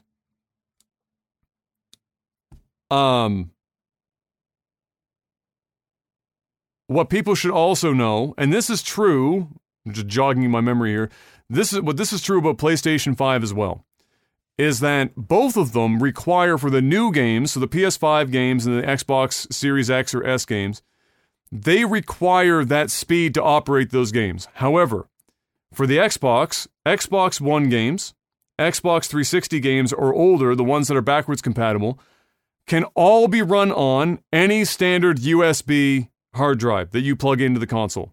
So for most people that already have an Xbox One, or if you have a PS4, for example, moving to a PS5, and you have an external hard drive that you're likely stored like 2 terabytes worth of games on it, you literally just plug that into the Xbox or the PlayStation 5 respectively, and you can play those games just as you would on the old consoles.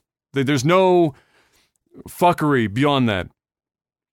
If you want to maximize the storage that comes with both of these consoles as well, PS5 and Xbox Series X and S, you get 1 terabyte on the Xbox One, and I think the final drive size is 824 or some weird number for the PS5, but call it 1 terabyte on each. That's like, 3 or 4 to 5 big games, right? Let's say that another one comes out and you don't want to have to download these games again because they're like 200 fucking gigs a pop or some shit. What you can do is you can actually just transfer those games to a USB drive, like the one you probably already own, and then download a new game, and in the future, if you want, you can swap the ones from the USB drive back onto the internal hard drive and pick right back up and play it again in the future. You don't have to re-download it if you're worried about internet caps or slow internet speeds, things of that nature. So it's not as doomsday as people think that it is in terms of both pricing and in terms of not having enough storage space. It's just they're tackling it again in 2 totally different ways. PS5, very boutique. Yeah, we're going to let you go and buy a third-party drive from whoever the fuck you want, as long as it's an NVMe and it meets our size and speed specifications. The people that will be able to do that are far more limited than the people that can just go out and buy a memory card and plug it into the back of their console. And that's the show. Christmas time comes and says, Mom, I need an Xbox One or an Xbox Series X memory card for Christmas. Done. Otherwise, it's, Mom, I need a Samsung 980 or 990 PCIe 4.0 NVMe drive. You can find it on newegg.com. One of those 2 things is likely to go poorer than the other. So there is a strategy involved on both sides. You will absolutely, on the PS5 side, with a sale, be able to get a 1 terabyte NVMe drive cheaper than you would for the Xbox Series X and S side. You'll probably save somewhere in the neighborhood of $20 to $70 depending on the drive and the size of the deal. As we move forward, obviously the memory cards are likely to come down in price, but not at the speed as the market will drop the price on 4.0 drives. But, again, 2 different tactics. And now you know, $219. It's a lot of money, but again, the challenge right now is people really, they see it and they think a lot of money because they don't know what that drive is doing. They don't know what the drive even is. They see solid state drive and then they go online for their computer and they see a 1 terabyte solid state drive, the 2.5 inch, and it's like $100. And well, like, I don't know. I don't know if I agree with that. I don't think that's what's going through their head. I think what's going through their head is that's what I've seen all day on every single post is exactly that. Like I was just about to say, I think what they're thinking is the fucking memory card is almost as much as the goddamn console. Yeah, of course. It's a fucking memory card. That's ultimately what people are thinking. Sure. Because they're going, what in the actual fuck? I can buy 2 of these motherfuckers. Yes. I could actually buy 2 consoles just about. Yes. And call it a day. Yes. Opposed to a memory card. That's what your everyday consumer's thinking. And they're going, this is absolutely insanity. Yes. To the 10th degree. And here's the thing, is that if that passes through their mind, they should think, holy shit, the Xbox Series X already has a 1 terabyte drive in it. How in the fuck did they possibly make this thing $499 if just the drive on its own is $229 and there's a fucking graphics card and a CPU and RAM? Like no, I know, but they should for 5 seconds, but they don't. They don't. But this is no different than when they did like the Vita had this problem where their expansion was super expensive, and the prices will come down. But what people will see with the PS5 all the same is the day the PS5 lands, and if they want to expand their storage beyond the 800 and some gigs that they have, they're going to go to the whitelist. I think there's somewhere between 3 and 5. I think the last time I checked, but it's been a while, of whitelisted NVMe drives. They're going to see between $179 and $219. All the same. And I guess maybe they'll have the exact same thought. Holy shit, it's $200 to expand for a terabyte for this console for the new games. What the fuck? But it's all the same. They will, but there's also this stink about proprietary anything. Proprietary anything. Yeah. So, to have the freedom and the choice to go and wait on a Black Friday sale when a third party slashes their prices down, or ultimately another third party comes out and sees that the market needs these and they undercut everybody by 30, 40, 50 bucks. They want to have those options. The fact that they got to buy it from the first party, they're going, oh, well, here's the reason why the fucking console's this cheap. Because they're going to fuck us dry with a goddamn memory card. Oh, there's a reason why we only get 1 terabyte. Because they want to sell us this bullshit fucking memory card. Oh my God, these games, they're fucking 500 gigs each. What the fuck? I only can get 2. Looks like I'm forced to go buy a memory card. That's what an everyday console consumer thinks. That's what mom and dad think when they go and buy the shit. When they go to Walmart and they go, oh, let me go ahead and pick up my new Xbox for my son or daughter. Oh, they said they wanted a memory card, and they look at the price, and they look at the console. They go, what in the actual name of fuck? No, you're not getting one of these. You can have the console, and that's what you're going to get. That's what people think. The people on the the ones that have been doing this a long-ass time, the guys like you and me, they're going to go out and spend our money on there, and we're more into PC gaming, and we understand the logistics of it and the price of storage, specifically this specific type of storage that makes things easier, and paying for stuff that just makes your life easier. We get it, but we are the minority in this case. We're not the majority. So, even when you said that price, even for me, I'm going, whoa. Oh no, I wouldn't personally buy one. But the reason why I wouldn't personally buy one as well is because they've provided, both Sony and Microsoft, the ability, if you're somebody if you're a hoarder, which is how I classify some gamers, they're goddamn hoarders.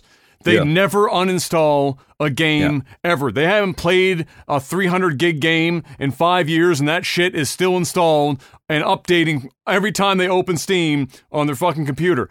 Those people, if they really want to and not have to re-download it, they can move it to an external drive of their choosing. They can get that $50 4 terabyte special, Newegg sale of the day drive and just slam it on there and keep it. And if they want to, bring it back later, they can, if they so choose. But how much is the Xbox again? It's $300. $299 for the S. Yeah, $499 for the X. So, and the PS5 is $499 and $399 for less than $100 difference. You can buy a second Xbox. Yeah, literally. Yeah, and you can use that as your secondary storage if you really wanted to. Yeah, how insane is that? Well, I think again, I understand your point about the average consumer, but so I'm not talking about that specifically. But but I do want, for both Sony and Microsoft's sake, because they both have similar drives as standard in their consoles, is just how fucking bonkers it is that they are managing to sell these consoles for $499. Yeah, it's insane. They're taking a loss on the consoles. The consoles are literally just a vehicle to drive the games, the memory cards, the controllers, the subscriptions to get the market. And the reality is, Adam, these consoles wouldn't be this cheap if they weren't trying to outdo each other all the time. You know, if well, yeah, if there's only one person in the market, obviously it's going to cost more money.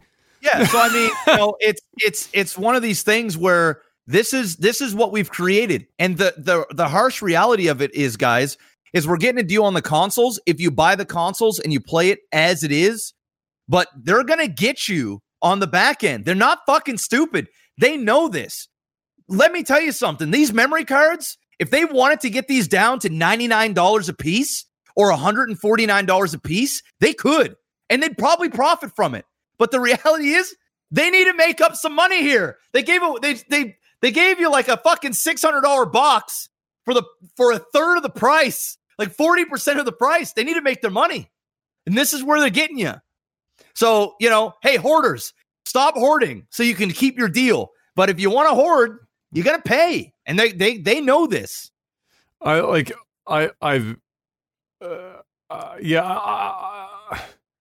Again, a terabyte should really fucking be good for most people. I mean, if you can somehow manage to need to have more than, let's say, 5 high-end AAA fucking titles installed on your console at any given time, I don't know what kind of life you're living, but fucking God bless you.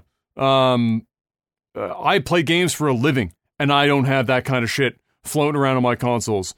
So...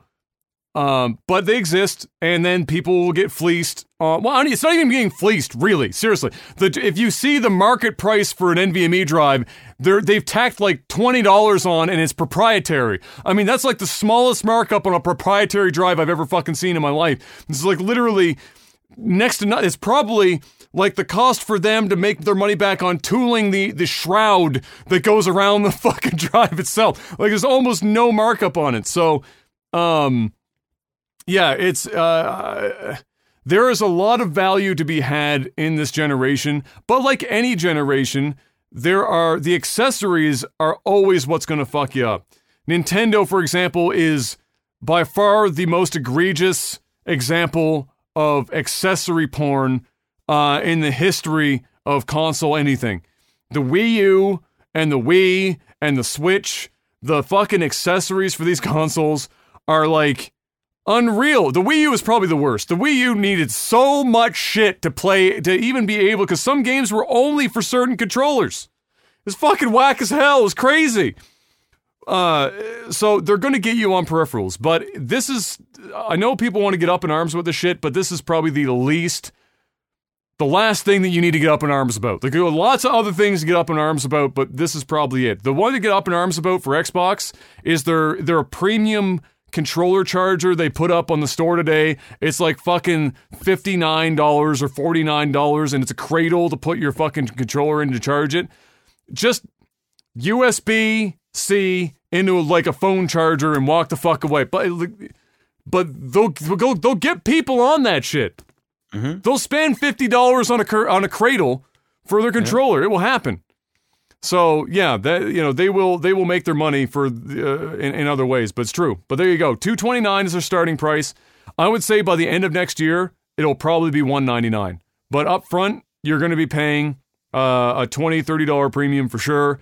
And I will be most interested after this podcast. I might even go and look at the whitelist for Sony and see what those drives cost right now, and then keep an eye on those drives over the next few months and see how the price, you know, slowly comes down on those third-party drives, so that we can keep tabs on that. Because if there's gonna be like an $80 fucking disparity, that's a problem. If you're talking $20, fucking whatever. But like $80 disparity, that's gonna be a big deal. So we'll wait and see what happens. Next up, it's time for a little sellout, Mr. Black. Are you ready for a little sellout? Yeah, we got patreon.com/lagtv. If you guys haven't gone over there and thrown your wallet at the screen, now is that time. Now is that time. There's merch. You can be part of the tech support. You support our asses. All that fun stuff. Right over on patreon.com/lagtv. And big shout outs to everybody that is already over there and have been supporting. Also, we got Elgato. If you guys don't already have Elgato products, well, you all got to get one. We got 4K capture cards. We got green screens. We got key lighting. They even got new lighting now. The ring light, which basically goes around your webcam, your phone. It's their newest product. Definitely go check that out. It's called the ring light. It's been selling like crazy, like everything else. Like Elgato, it's hard to keep Elgato products in stock. Probably because, we're in the middle of a pandemic, and also on top of that, they're just good products everybody buys. So, Jeff, if I told you that I started up an OnlyFans account and I really needed more lighting and a camera and a microphone and everything, that's why. If you started your OnlyFans, all right, you can grab the green screen to change your scenery from time to time if you like. So you got that. You can get your ring light to go around that phone while you're taking those sexy photos. Yep. All right. You can get a what else? Oh, can't forget about the Wave microphone. You can go ahead and grab yourself a Wave 3 so that you can do exclusive videos and sound extra crispy. That's and right. it's a plug and play. It's really easy. You don't need mixers and all kinds of, phantom powered related things and all these other big words, cloud lifters and shit. You don't need any of that. You don't need any of that. You just need a plug and play, baby. You just need a plug and play. So Elgato, if you don't got one, you gotta get one. Link is in the description below, guys. They support the stream and the podcast, so head on over there. Plus, we got NordVPN. Listen, what's the name of this? Amazon's new Luna. All right, listen, guys. If you don't want to get eclipsed by the Luna, all right, when it comes to data, it's time to go and pick up NordVPN. 68% off when you use the promo code OTT on a 2-year term with a bonus month for free. Mask your IP. Don't get caught up in the craziness of data caps. Bypass it by just basically scamming out your ISP provider and masking you. Fleece your ISP provider. They're already fleecing you. Mask your IP. Hey, if you got Netflix and you want to watch different regions, fleece them as well. It's a fleecing world. And you can access the fleece by picking up your NordVPN. It's that easy. And if you don't want to do any fleecing, hey, not everybody likes to fleece. All right, I got fleeced a couple weeks ago. I'm still feeling the fleece. Jeff, my dentist has been telling me to fleece twice daily for years, and I still haven't done it yet. My dentist tomorrow is most certainly going to tell me to fleece twice a day after my cleaning tomorrow. I can guarantee you that. But if you don't want to huss and fleece your ISP provider, you don't want to huss and fleece your Netflix, it's time to at least protect yourself on the interweb. Stay safe. Stay anonymous. There's cucks out there that want your information. They want to steal your identity. They want to access things that you don't want them to access, like that prawn folder that you've got buried in 7 other folders. Maybe you don't want anyone to know that you spent $229 on an Xbox memory card. Exactly. You want to hide that activity from the wife or the husband? It's easy. The click of a button on NordVPN. And you're not getting fleeced when you use the promo code OTT. And so you save 68%. So head on over there. What are you waiting for? It's that time. Go now. And hit the like button. That's all I got. Boom. Next up, it's time for movies and TV. Tom Cruise is teaming up with Elon Musk and NASA to film a movie in space. Sounds about right. It's set to be directed by the Edge of Tomorrow's Doug Liman, I'm not sure which pronunciation that is, and it's going to make use of the space station, apparently. There you have it. Tom Cruise is going to space. He's going to space. I mean, hey, everybody, listen, 2021 is going to be the year of space, all right? Fast and the Furious is going to go to space. Tom Cruise is going to go to space. Literally. Everybody's going to go to space. And you know who you got to thank? Elon Musk. Because Elon Musk is making it easier and easier for people to go into space. Now, will the majority of the movie be in space? No. It's going to be like one action sequence. There'll be, same with Fast and Furious. There'll be one action sequence. Do I believe that Fast and Furious will go up to like the space station? No. I think they'll go just so that you're just in space. You you've reached you're just above like the atmosphere, and you're technically in space. And yeah, maybe they'll drive a car off the back of a spaceship and land it on Earth. I think Fast and the Furious is going to the moon, and they're going to make some sort of like bad Dark Side of the Moon reference, and then go back to Earth, and that will be the entire sequence. Okay, all right. Well, there you go. And it will be Ludacris that makes the reference. Luda. Next up, James Gunn announces that he's working on a Peacemaker HBO Max series with John Cena. So after they announced, John Cena being part of the cast for the next Suicide Squad extravaganza, I guess he's going to be a much bigger part in that movie, given the fact that they are now giving him an HBO Max series. And more interesting to me is the fact that James Gunn is going to be actually part of the crew working on that series. So he's not only part of the crew, he's writing all 8 episodes. It's an 8-part series that's already been greenlit. He's directing quite a few of them. We don't know the number. There will be a few other directors, which is pretty normal in series, because most people think that a lot of series, not everybody's a nerd like me, where like you're looking at the credits and you're seeing who directed what and stuff. A lot of people just think when they watch Game of Thrones or they watch Breaking Bad or they watch it's all the same person, True Detective or whatever, it's all the same director. It's not. Usually have a director that directs more than some of the other ones. And the reason why they do that is because they got to keep production going all the time. And a lot of the time is a director, once they're done filming, it goes into post. And a lot of the times the director is also part of that post-production. So they're part of the editing. They might not edit, but they need to be part of that process. They're prepping for the next episode. So if they did episode 2 and now they're doing 4, they're getting everything ready for 4, building sets, getting all the stuff. And really, it's just the actors and actresses that are basically cranking out, and the crew, like the cinematographers and they're the ones that are there on a daily basis. But yeah, James Gunn doing big things here for the DC. We'll see where this goes. Obviously, he's going back for Guardians of the Galaxy, but he's working on both sides as of right now. And the only reason why he is because they decided to fire him over 10-year-old tweets and making jokes. And then they rehired him because they realized they need James Gunn. And then DC was like, "Hey, we don't hate you. We like what you did with Guardians. Can you please do that with Suicide Squad?" And he said yes. And that's what he's doing. John Cena plays Peacemaker, which is one of the Suicide Squad.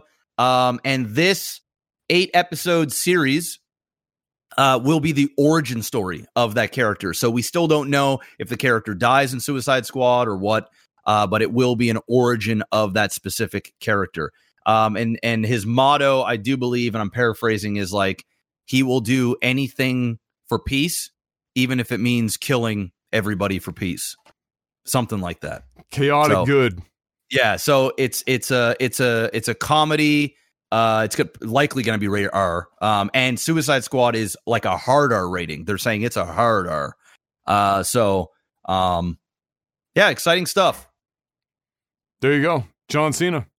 Next up, Black Widow, West Side Story, and Eternals are all postponed for the release dates, with Black Widow specifically now being set to release May 7th of 2021. So I guess they want to avoid any kind of digital release at all. They're going to wait out the Rona, and hope that spring of 2021 allows a little bit more people into the theaters to try and do relatively well. Obviously, they know now with Tenet not doing spectacular in theaters that people aren't ready to be entering theaters right now, and so they're just going to postpone all this shit. Yeah.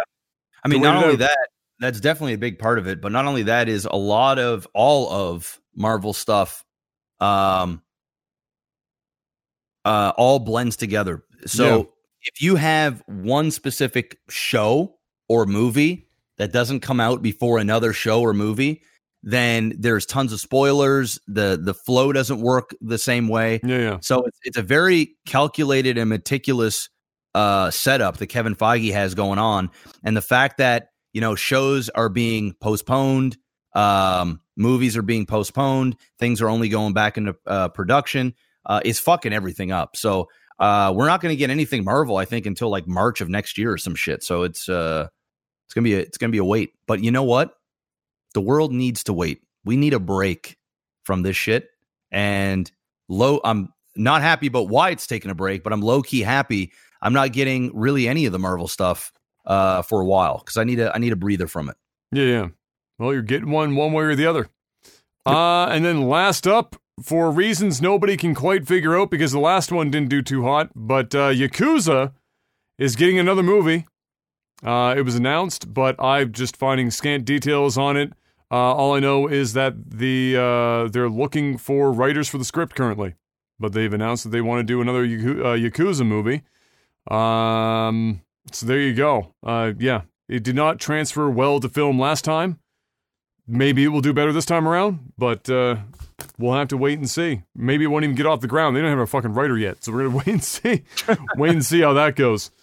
And that's all we've got for that, unless you got something else you think of. I haven't got a chance to watch Devil All the Time yet, so I haven't got a chance to watch that to talk about it. And Em and I started watching Ratchet on Netflix 2 days ago, and I think we got through four episodes so far. Really well done show. I'm liking it. She's in the lead actress. Can't think of her name off the top of my head. She's in like every American Horror Story cast, kind of whatever. And she does this kind of role super well, as you might imagine, if you're in every fucking American Horror Story. And so she does it really well, and I've quite enjoyed it, and it's based on One Flew Over the Cuckoo's Nest, the book, and the character in it. And yeah, very well done. Very well shot. Like, you might like it from just from the like film perspective of it. It's very well shot. Interesting filter choice.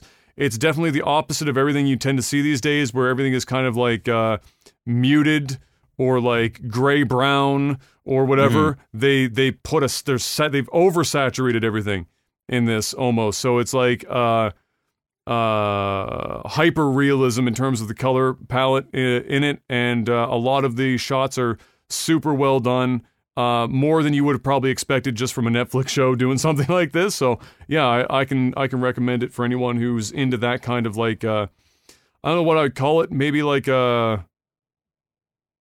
it's like almost a thriller of sorts. But yeah, very well done. Definitely, I can recommend that one for sure. I haven't seen all of it yet, but up to where we are right now, very well done. And then hopefully I'll get Devil All the Time here in the next week or so. And yeah, I'm gonna try and sit down and watch that too. Yeah. And that's all. Unless you've got something else, and if not, then we're on to the next segment, which is Tech Support. Patreon.com/LagTV is the place to go if you've got $10 or more to spend and you want to be able to ask us questions each and every week. I put up a post called Tech Support, and then you can send us in your questions, and we try to answer as many of them as we can each week. So let's get right into it. Let me see if we've got some voted up ones. Here we go. This is the most upvoted one this week. We got coming in from Will, who asks, you're buying a box of cereal just for yourself as a treat. What are you getting? Corn Pops. I would say Honey Nut Cheerios, and once in a million years, I will get a Corn Pops craving. So good. Once I'm done the box, I don't need any more Corn Pops for a really long time. But during that one box of Corn Pops, it's ecstasy. It's so good. It's so good. And you can eat them just without milk, nothing. You can just put your hand in the box. Yeah, me too. Put your hand in the box and just eat them bitches. And it is the most deliciously dry, flavorful puff that you'll ever put in your mouth. Bro, my grandmother, my dad's mother, used to make, at Christmas time, used to make trail mix. And in her trail mix, there wasn't chocolate or anything like that. And it was like kind of heavy on like garlic and stuff. It was a savory trail mix. And there was not really a bunch of dried fruit. It was mostly nuts and seeds and then of all things, the sweet thing was corn pops. We're in the trail mix. And then plain Cheerios were also in the trail mix. And for whatever reason, those corn pops, even though it had like the garlic and stuff from the trail mix on it, for whatever fucking reason, it worked so well, and they were my favorite thing. I would pick the fucking corn pops out of the trail mix and just eat those. And the way that I did it, was you put them in, pop them in, and you let them melt in your mouth, and you press them to the roof of your mouth, and then you'd get all the flavor from the trail mix and the corn pop all come out at the same time. And it was the fucking greatest shit ever. Nobody else did it because I don't think anyone would be crazy enough to put corn pops in trail mix. But fuck me. It was tasty. Kimmits asks, what movie scared you the most as a kid? Or, well, actually it says scarred. I don't know if Kimmits meant scared or scarred, but we'll go with either or. Which one got at you as a kid? Scarred me the most. I would say the one that scared me the most as a kid would have been a toss-up between Evil Dead, the original, and no. I'm going to go with The Exorcist. Scared me the most. And I would say which one scarred me the most? Man, it's a good one. The Ring? Yeah, no, I wouldn't say The Ring. Although The Ring had a couple of moments. The Exorcist definitely scared me the most. Probably scarred me the most, too. But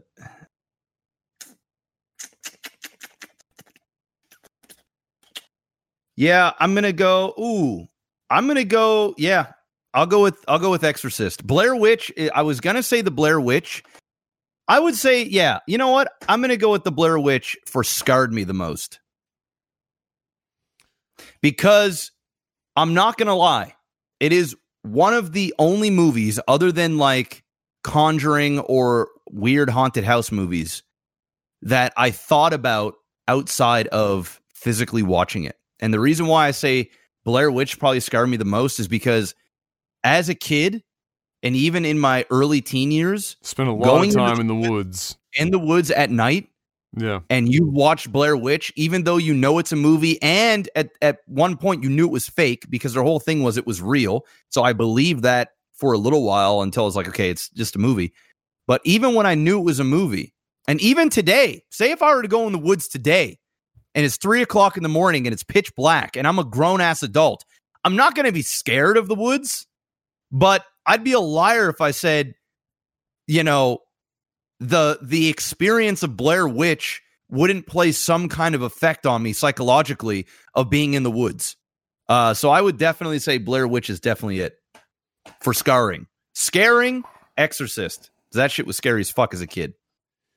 I would say, and probably just because it was one of the first horror films I watched in terms of like how young I was when I saw it originally, would have been Chucky. For scaring, because I think I saw Chucky when I was like 6. Yeah, that's a good one. And so at 6, Chucky will fuck you up. Yeah. And then, but by the time I was like 10 or so, which was like circa Blair Witch Project, movies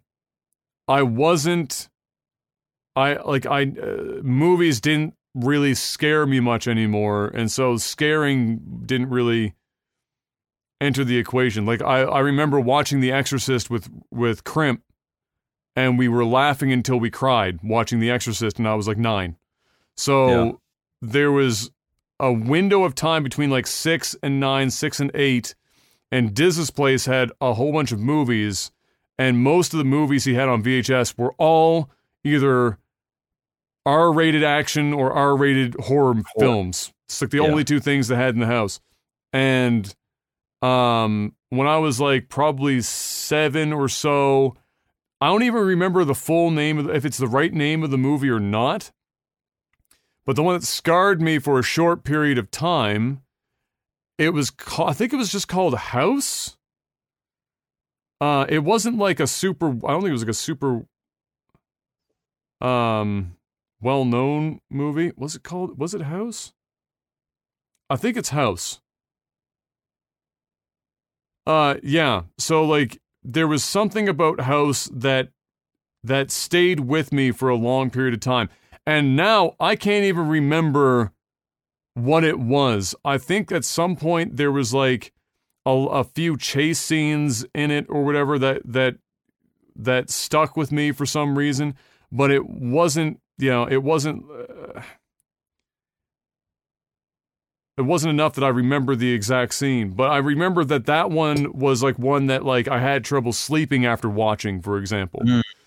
But yeah, no, nothing else really scared me. I hit some weird point where I just didn't fucking care anymore. Like Blair Witch was whatever to me. Exorcist was whatever to me. Like all the usual ones, like The Ring, people were shitting themselves. I was like, this is the dumbest thing I've ever fucking seen. This is like, horror just didn't affect me anymore. I was never a fan of like gore porn. So like the Saw movies, I watched one and I was like, yeah, I'm good. I don't need to watch more Saw because it wasn't scary. It was just like, how much can I look at the screen and witness somebody being decapitated before it's just kind of like whatever. But yeah, I'd say those two were probably it. But it's one that nobody ever brings up, and I bet you like only a handful of people would even remember that fucking movie. But I think it was called House. I just looked it up and I'm pretty sure that's what it was. This one's specifically for you, Mr. Black. Carpenter K asks, what are your tips for dealing with your pregnant wife? Send help. Oh, man. Whatever her favorite go-to food is, whether that's like McDonald's or ice cream, I don't fucking know. Could be whatever.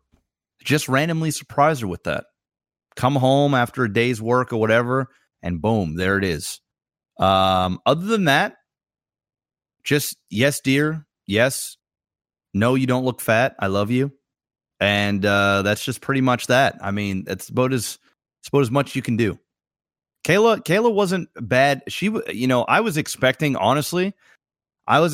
my wife to just be horrible to be around when she was pregnant, and she just was not at all. Like, she was really great. In a lot of ways, it was even better because, she'd want to, eat, junk food and stuff like that. Gave you an excuse to eat some more junk food?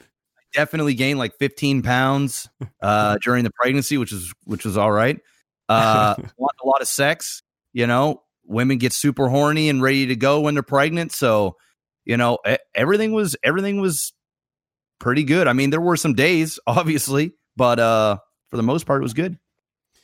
Have you guys, this comes in from Mr. Stars, have you guys ever, and I guess this is in relation to live streaming or anything we've done for Lag TV in the past, have you guys ever feigned ignorance or acted dumb during gameplay? So intentionally, even though it wasn't the case, oops, I didn't see that, or like whatever, like feigned ignorance or acted dumb during gameplay. And he says, I know there's a balance between being genuine and creating content, but it irks me when content creators miss some of what I consider to be obvious things on the screen. So are we just talking specifically StarCraft or just no, just anything, like on anything you... I almost every day. And the reason why is because when I'm doing role play, people meta stuff all the time. And so in character, I have to act out like I don't really know what has happened or whatever. Sometimes I do a really good job at that, and then sometimes, people just, it just gets spoiled. So I've been having to do that more and more and more over the last year and a bit, simply because you can't act on meta and people just ruin things. So you just got to kind of, put more of a face on for the people that are inside the game, opposed to myself on my stream. As for other stuff, I can honestly say, like, when I've done playthroughs and things and people are like, Jeff, what are you doing? Like, I'm legitimately like stupid. Like I legitimately miss things, and fuck up. There's been a couple of times in StarCraft games where I kind of saw certain things happening and, kind of acted like I was more surprised than what I was because I'm putting on a show. But that's not like an everyday thing. And sometimes you gotta, I didn't go into a StarCraft cast or anything faking the whole thing. It's not like I watched the replay. I knew exactly what was going on all the time, but I had a good idea a lot of the time. So yeah, that's about as far as I would take it. Yeah, in StarCraft, only a handful of times did we do that for the sake of the content, to make something funnier than it might have been otherwise. And even then, it was only quite literally only a handful of times that we ever did that. And as far as streaming goes, I can't think of anything off the top of my head where I did it for the sake of the content. I think what people just speak to, where like it irks them when somebody misses something obvious on screen.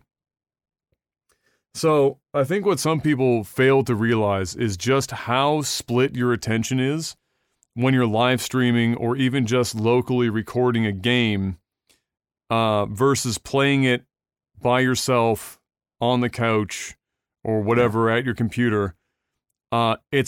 It is you wouldn't think it would be a huge difference, but it is a fucking enormous, like there is a chasm in between playing on your own and live streaming or creating content at the same time. And it's something that you will never understand until you actually do it yourself. And that's all. I mean, that's as complicated as it gets. I mean, I have played games like, so here's an example. I have played and beaten games offline in my past, before I became a streamer, that I went back and played for content as a streamer years later, and struggle bust as a streamer where I didn't have any issues when I first played the game. Or I had more issues where I didn't necessarily the first time. And it could be for any number of reasons. If you have any amount of viewers, you are constantly looking to see the chat. You're interacting with people there. Subs, resubs, any tips, new followers coming in. You're trying to respond to that stuff. The simple thought that even a single person that you can't see the reaction of is watching you play a game is enough to fuck you right up. It's why sometimes people like underestimate professional athletes fucking up on the grand stage. If you go and you play a sport in front of an arena of 30,000 people, there is an innate amount of pressure involved there that isn't there without 30,000 people watching you. Yep. Playing a game, especially something that has puzzles or something like that, where as well people are going to be critically evaluating your ability to fucking do a puzzle in a video game while you're doing it, is enough to fucking break a person's mind, honest to fuck. I've played a lot of puzzle games on stream, and I don't do them as often as I would because people are so fucking ridiculous about the shit. If you don't see, like some people, if you don't see something that they consider obvious immediately, the speed in which they jump down your throat in chat is fucking incalculable. It's nuts. Well, not only that, it's you also have hundreds and in some cases thousands or tens of thousands of people watching Somebody's going to figure it out before you. And then, everybody will just jump on, one person's going to say it, then everybody's going to say it. Not only that, it's just not as easy as what people think. You're also worried about like, oh shit, am I looking dumb here? Like, is it, and then you start over guessing and over analyzing and things because, you've got people sort of watching you. It's kind of like, having somebody like fucking, I don't know, since I make sex references, say you're smashing some chick, right? And you're beating it up. You're just killing it. And then you take the same scenario, but now you know that there's a couple people peeking through voyeur style watching you and they're there. Well, in your mind, is my form right? Am I doing this right? Maybe, I don't like people watching me. Maybe you go limp. There's just something psychologically that happens when people are watching you under any circumstance. Some people rise to the occasion when they have people watching them. Some people, like in sports, when all the pressure's on them and all the weight, and they know the world is watching them in this very moment, that's when they shine. That's when they clutch it. And then there's other people, when it's that time, they crumble. And under any normal circumstance, it'd be a walk in the park for them. So it's sort of the that's just how it is. That's just how it is. It's it's crazy. Even if I'm watching another streamer, like let's say play Warzone, and you're watching somebody play Warzone, and they somehow miss an enemy on screen, and I don't mean they miss with their gun, but I mean they literally pan across the screen and they don't see an enemy, which happens frequently, and then they get killed. I will watch my own VODs of me playing, like, let's say Warzone, and that exact thing will happen. Where, or not even my own VODs, because then it can be like I've already seen it or I already know about it. But I watch other people, and it is impressive when all you have to do is not play the game, but watch it. It's impressive how much more, because your brain has more fucking time to process what it's seeing, how much more you will notice, find detail, and be able to think about those things when you're not playing the game outright. And I think the last piece to it that I'd mention is that people really and truly look back when they've beaten a game by themselves in a fucking, they're like whatever, doing their own thing. Don't remember the times they've struggled in the game and they just went, I beat it, it's done, and they know the answers, and now it's a problem. Yeah. It's a wild phenomenon. You just won't know what it's like until you've done it. And the worst thing that you can do, at least in my stream, is to start fucking backseating or pointing the shit out. Because at the end of the day as well, something that people don't understand is that everyone's brain fucking operates and problem solves differently. The streamer you're watching could be able to solve certain, and I'm not just talking about puzzle games, but just any kind of problem solving. Even in a shooter, there's problem solving. There is how do they see the field? How do they move? How do they position? What are they going to, like, they're, all that shit. Some people operate, or everyone operates differently. And they might operate differently than you. Just because they don't get a very specific problem-solving thing that you think is obvious, and you've already yourself decided that you've figured it out, doesn't mean that they're fucking stupid, or that they should be getting it faster. They could turn around and do something that you didn't see the solution to, and they've done it in like 2 seconds, but you don't register yourself, oh, I'm an idiot. You don't even think about that shit. You just focus on when the streamer is being slow about something that you notice that you haven't been. So, it was like people, for me, I'll use this example before moving on to the last question. It was like when I was playing Paper Mario just recently, and all the combat is just, they're all puzzles, basically, where you're shifting rings or spinning them to line up the enemies.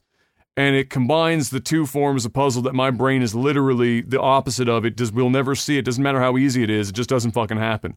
And it was driving people fucking wild in chat, and they said, Adam, how in the fuck do you waltz through Mist and Riven in one sitting, or beat Rama in a single night and do base 7 math in your head, but you can't fucking spin a ring 2 times and slide a fucking piece once to line up some enemies in a child's Paper Mario game? I said, because my brain doesn't fucking work like that shit. It just doesn't do it. That's why. And some people are like that. And if you put them in the opposite positions, they'll do the opposite as well. So remember that all of them everyone operates differently, and don't get too fucking worked up about it, because odds are it could be any one of the things we just talked about. Volkus asked, the house talk last week made me curious. What's your opinions on tiny homes? You know, like the HGTV tiny homes thing. I'm sure you've seen that a few times. Not for me. I mean, I couldn't live like that, but listen, if somebody can live in a 400 square foot or 250 square foot box, and you're going to save $1 bajillion, and that's your thing, go for it. I think tiny homes are very hipstery. You know, you got to be a certain type of breed to live that type of minimalistic life. And shout outs to the ones that can. I mean, fuck. If only I could have that much zero fucks. You know, if a lot of people could think like that and live like that, the world would be a better place. But there are some really nice ones that you can get. You can build them. I mean, you can build an extremely nice little mini house or whatever they call those things for like 30, 40 grand, like a really nice one. Some people get crazy. They spend like $80,000 on a little tiny thing. And it's just like, you know, they've got all the crazy amenities that a $400,000 house would have, but they got it in a place the size of the small, a lot of them smaller in this room. Yeah. No joke. Yeah. Like actually smaller, like half the size. I just couldn't, I'm too claustrophobic. I would not be able to wake up, duct, you know, and basically sit at my dinner table while taking a piss and hitting the toilet. I just couldn't do that myself. But if you can save some money, go for it. The only reason I would ever do it would be if I was able to move the house around. If you're going to stick a tiny home on a property, it's probably not going to happen for me. But if you make it mobile in some way, then I could like, you know, move a couple times a year. I'm not saying like travel around fucking daily, but like move a couple times a year and take the house with me and just experience different, you know, get the seasons in different places and whatever I wanted to do. Then I could see it. It's called an RV. I'd just buy it. Yeah, nice it's an RV. Problem with an RV is that for a tiny home, an RV, you're looking at like $130,000 fucking dollars. So like it's a little bit more challenging. But I couldn't do that for long periods of time myself. I mean, I'm just too big for a fucking tiny home. Flat out, it's just not going to happen. My shoulders would be touching the opposite walls. I just could not possibly operate inside of a tiny home. So props to those who can do it. Huge money saver. A lot of people, because of the environment of work these days, you're only watching some TV and sleeping in your fucking house anyway. You're not using 3,000 square feet of your fucking home. So just, if you're going to only use 2 rooms in your house, why not do a fucking tiny home if you can bear it? And then go from there. Oh, and follow up for you, Jeff, from Balkus as well.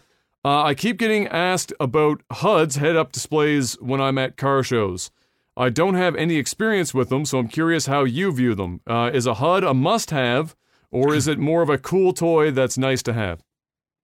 It's a cool toy that's nice to have. It's definitely not a must. I'll never buy another car that doesn't have one. Now that I've had one, it's one of those things that like it's like a really good accessory to whatever. I don't know. Whatever. I'm trying to think of a good analogy that I could use. It's essentially it's a convenience thing. It's when I'm driving my car and I don't have to look down and I can keep my eyes on the road at all times and see my speed. Or you can also, with my HUD, you can also change it so that it tells you what street you're on. So you have your GPS on your HUD as well. And the great thing about the way it's set up is it doesn't detract from, at least for me, and I haven't heard of anybody that's had this problem, of your ability to focus on the road. It's one of those things that like you don't even notice when you're not looking for it. So it's one of those things that like it's like a camera, and you're doing a portrait selfie, and your main focus is your face, but everything else in the background is just blurred. You don't even notice that it's there until you want to see it, and then it becomes in focus. So it's nice. And you can change the brightness of it. You can change how much they put on the screen or how little. So if it's an option, take it. It's definitely a bonus. And if you don't like it, there's just a button. You just turn it off and on. It's really that simple. I think most cars are going to have it. A lot of cars have them now. Yeah. I would say, like, as technology keeps going, it's just going to come standard. It's almost like a backup camera, right? Or heated seats. It's like you don't need it, but why not? I've only driven a couple of cars that have had it, and I'm not like a huge fan of it personally. I can see why people would like them, but it's not something I'm a big fan of personally. Even though, like Jeff said, when you're not focusing on them, it's not really obtrusive to your view of the road.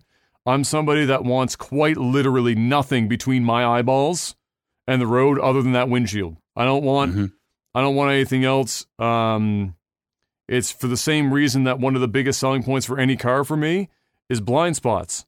You're not going to see me buy a car where if I look over my shoulder, I'm looking through a rear window that's 4 inches tall, that's fucking up above your field of view, or looking out through a rear view window where there's a spoiler that takes up 85% of your fucking rear view mirror. It's just like defeats the purpose of even having the rear view mirror in the first place.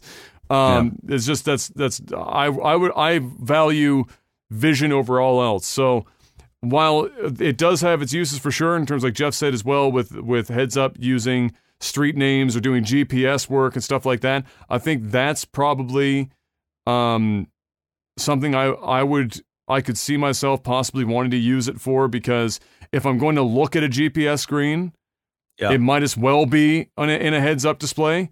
Yep. But for everything else, my speedometer, all that other fuck all that shit, fuck off my screen. I can look at the fucking speedometer, not even 3 inches below the fucking heads up display. I don't need to see it on my my windshield. So, that would be it for me. It also looks badass too. Like when you're, when you see the spit, like, you can change whatever you want on there, and it just looks nice, especially lit up at night. And during the day when it's super bright, you still see it perfectly. It's like, I don't know how they did this technology, but it works. It's magic. All right, I need food, brother. Yep. It's the last one, and it's a very quick one, Jeff.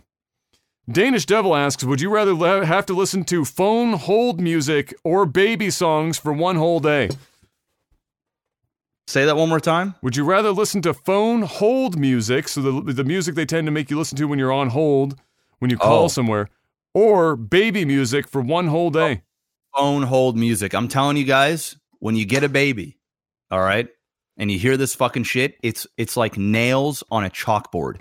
Yep. The phone hold music, it's one of those things that you can just zone out. Disappears into the background. You don't even notice it anymore.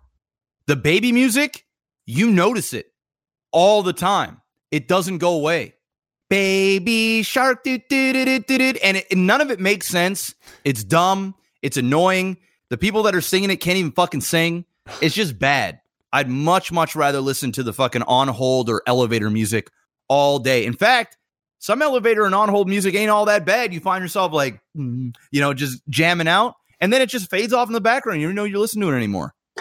That's an easy one. That's exactly my response. Fuck, baby music is awful in every capacity. There's no use for it.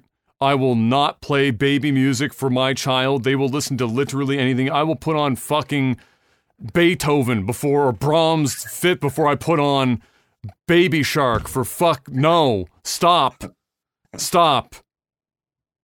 And just like I'll put the stop button on Baby Shark, we're putting the stop button on this podcast, ladies and gentlemen. It's another week of Technical Alpha in the bag. Thank you so much for stopping by and watching this live on Twitch. If you can, it's twitch.tv/Technical Alpha if you want to catch this live at any point in time. Or you can head on over and hit the bell and join the Bell Gang, youtube.com/LagTV or Life's a Glitch TV.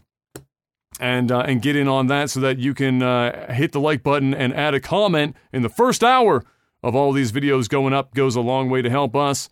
And if you want to help us financially, like many others have and continue to because they're gods, you can head on over to patreon.com/LagTV to do just that. We will see you guys next week. Thank you once again. And until we do see you, have a good one. And peace. Peace.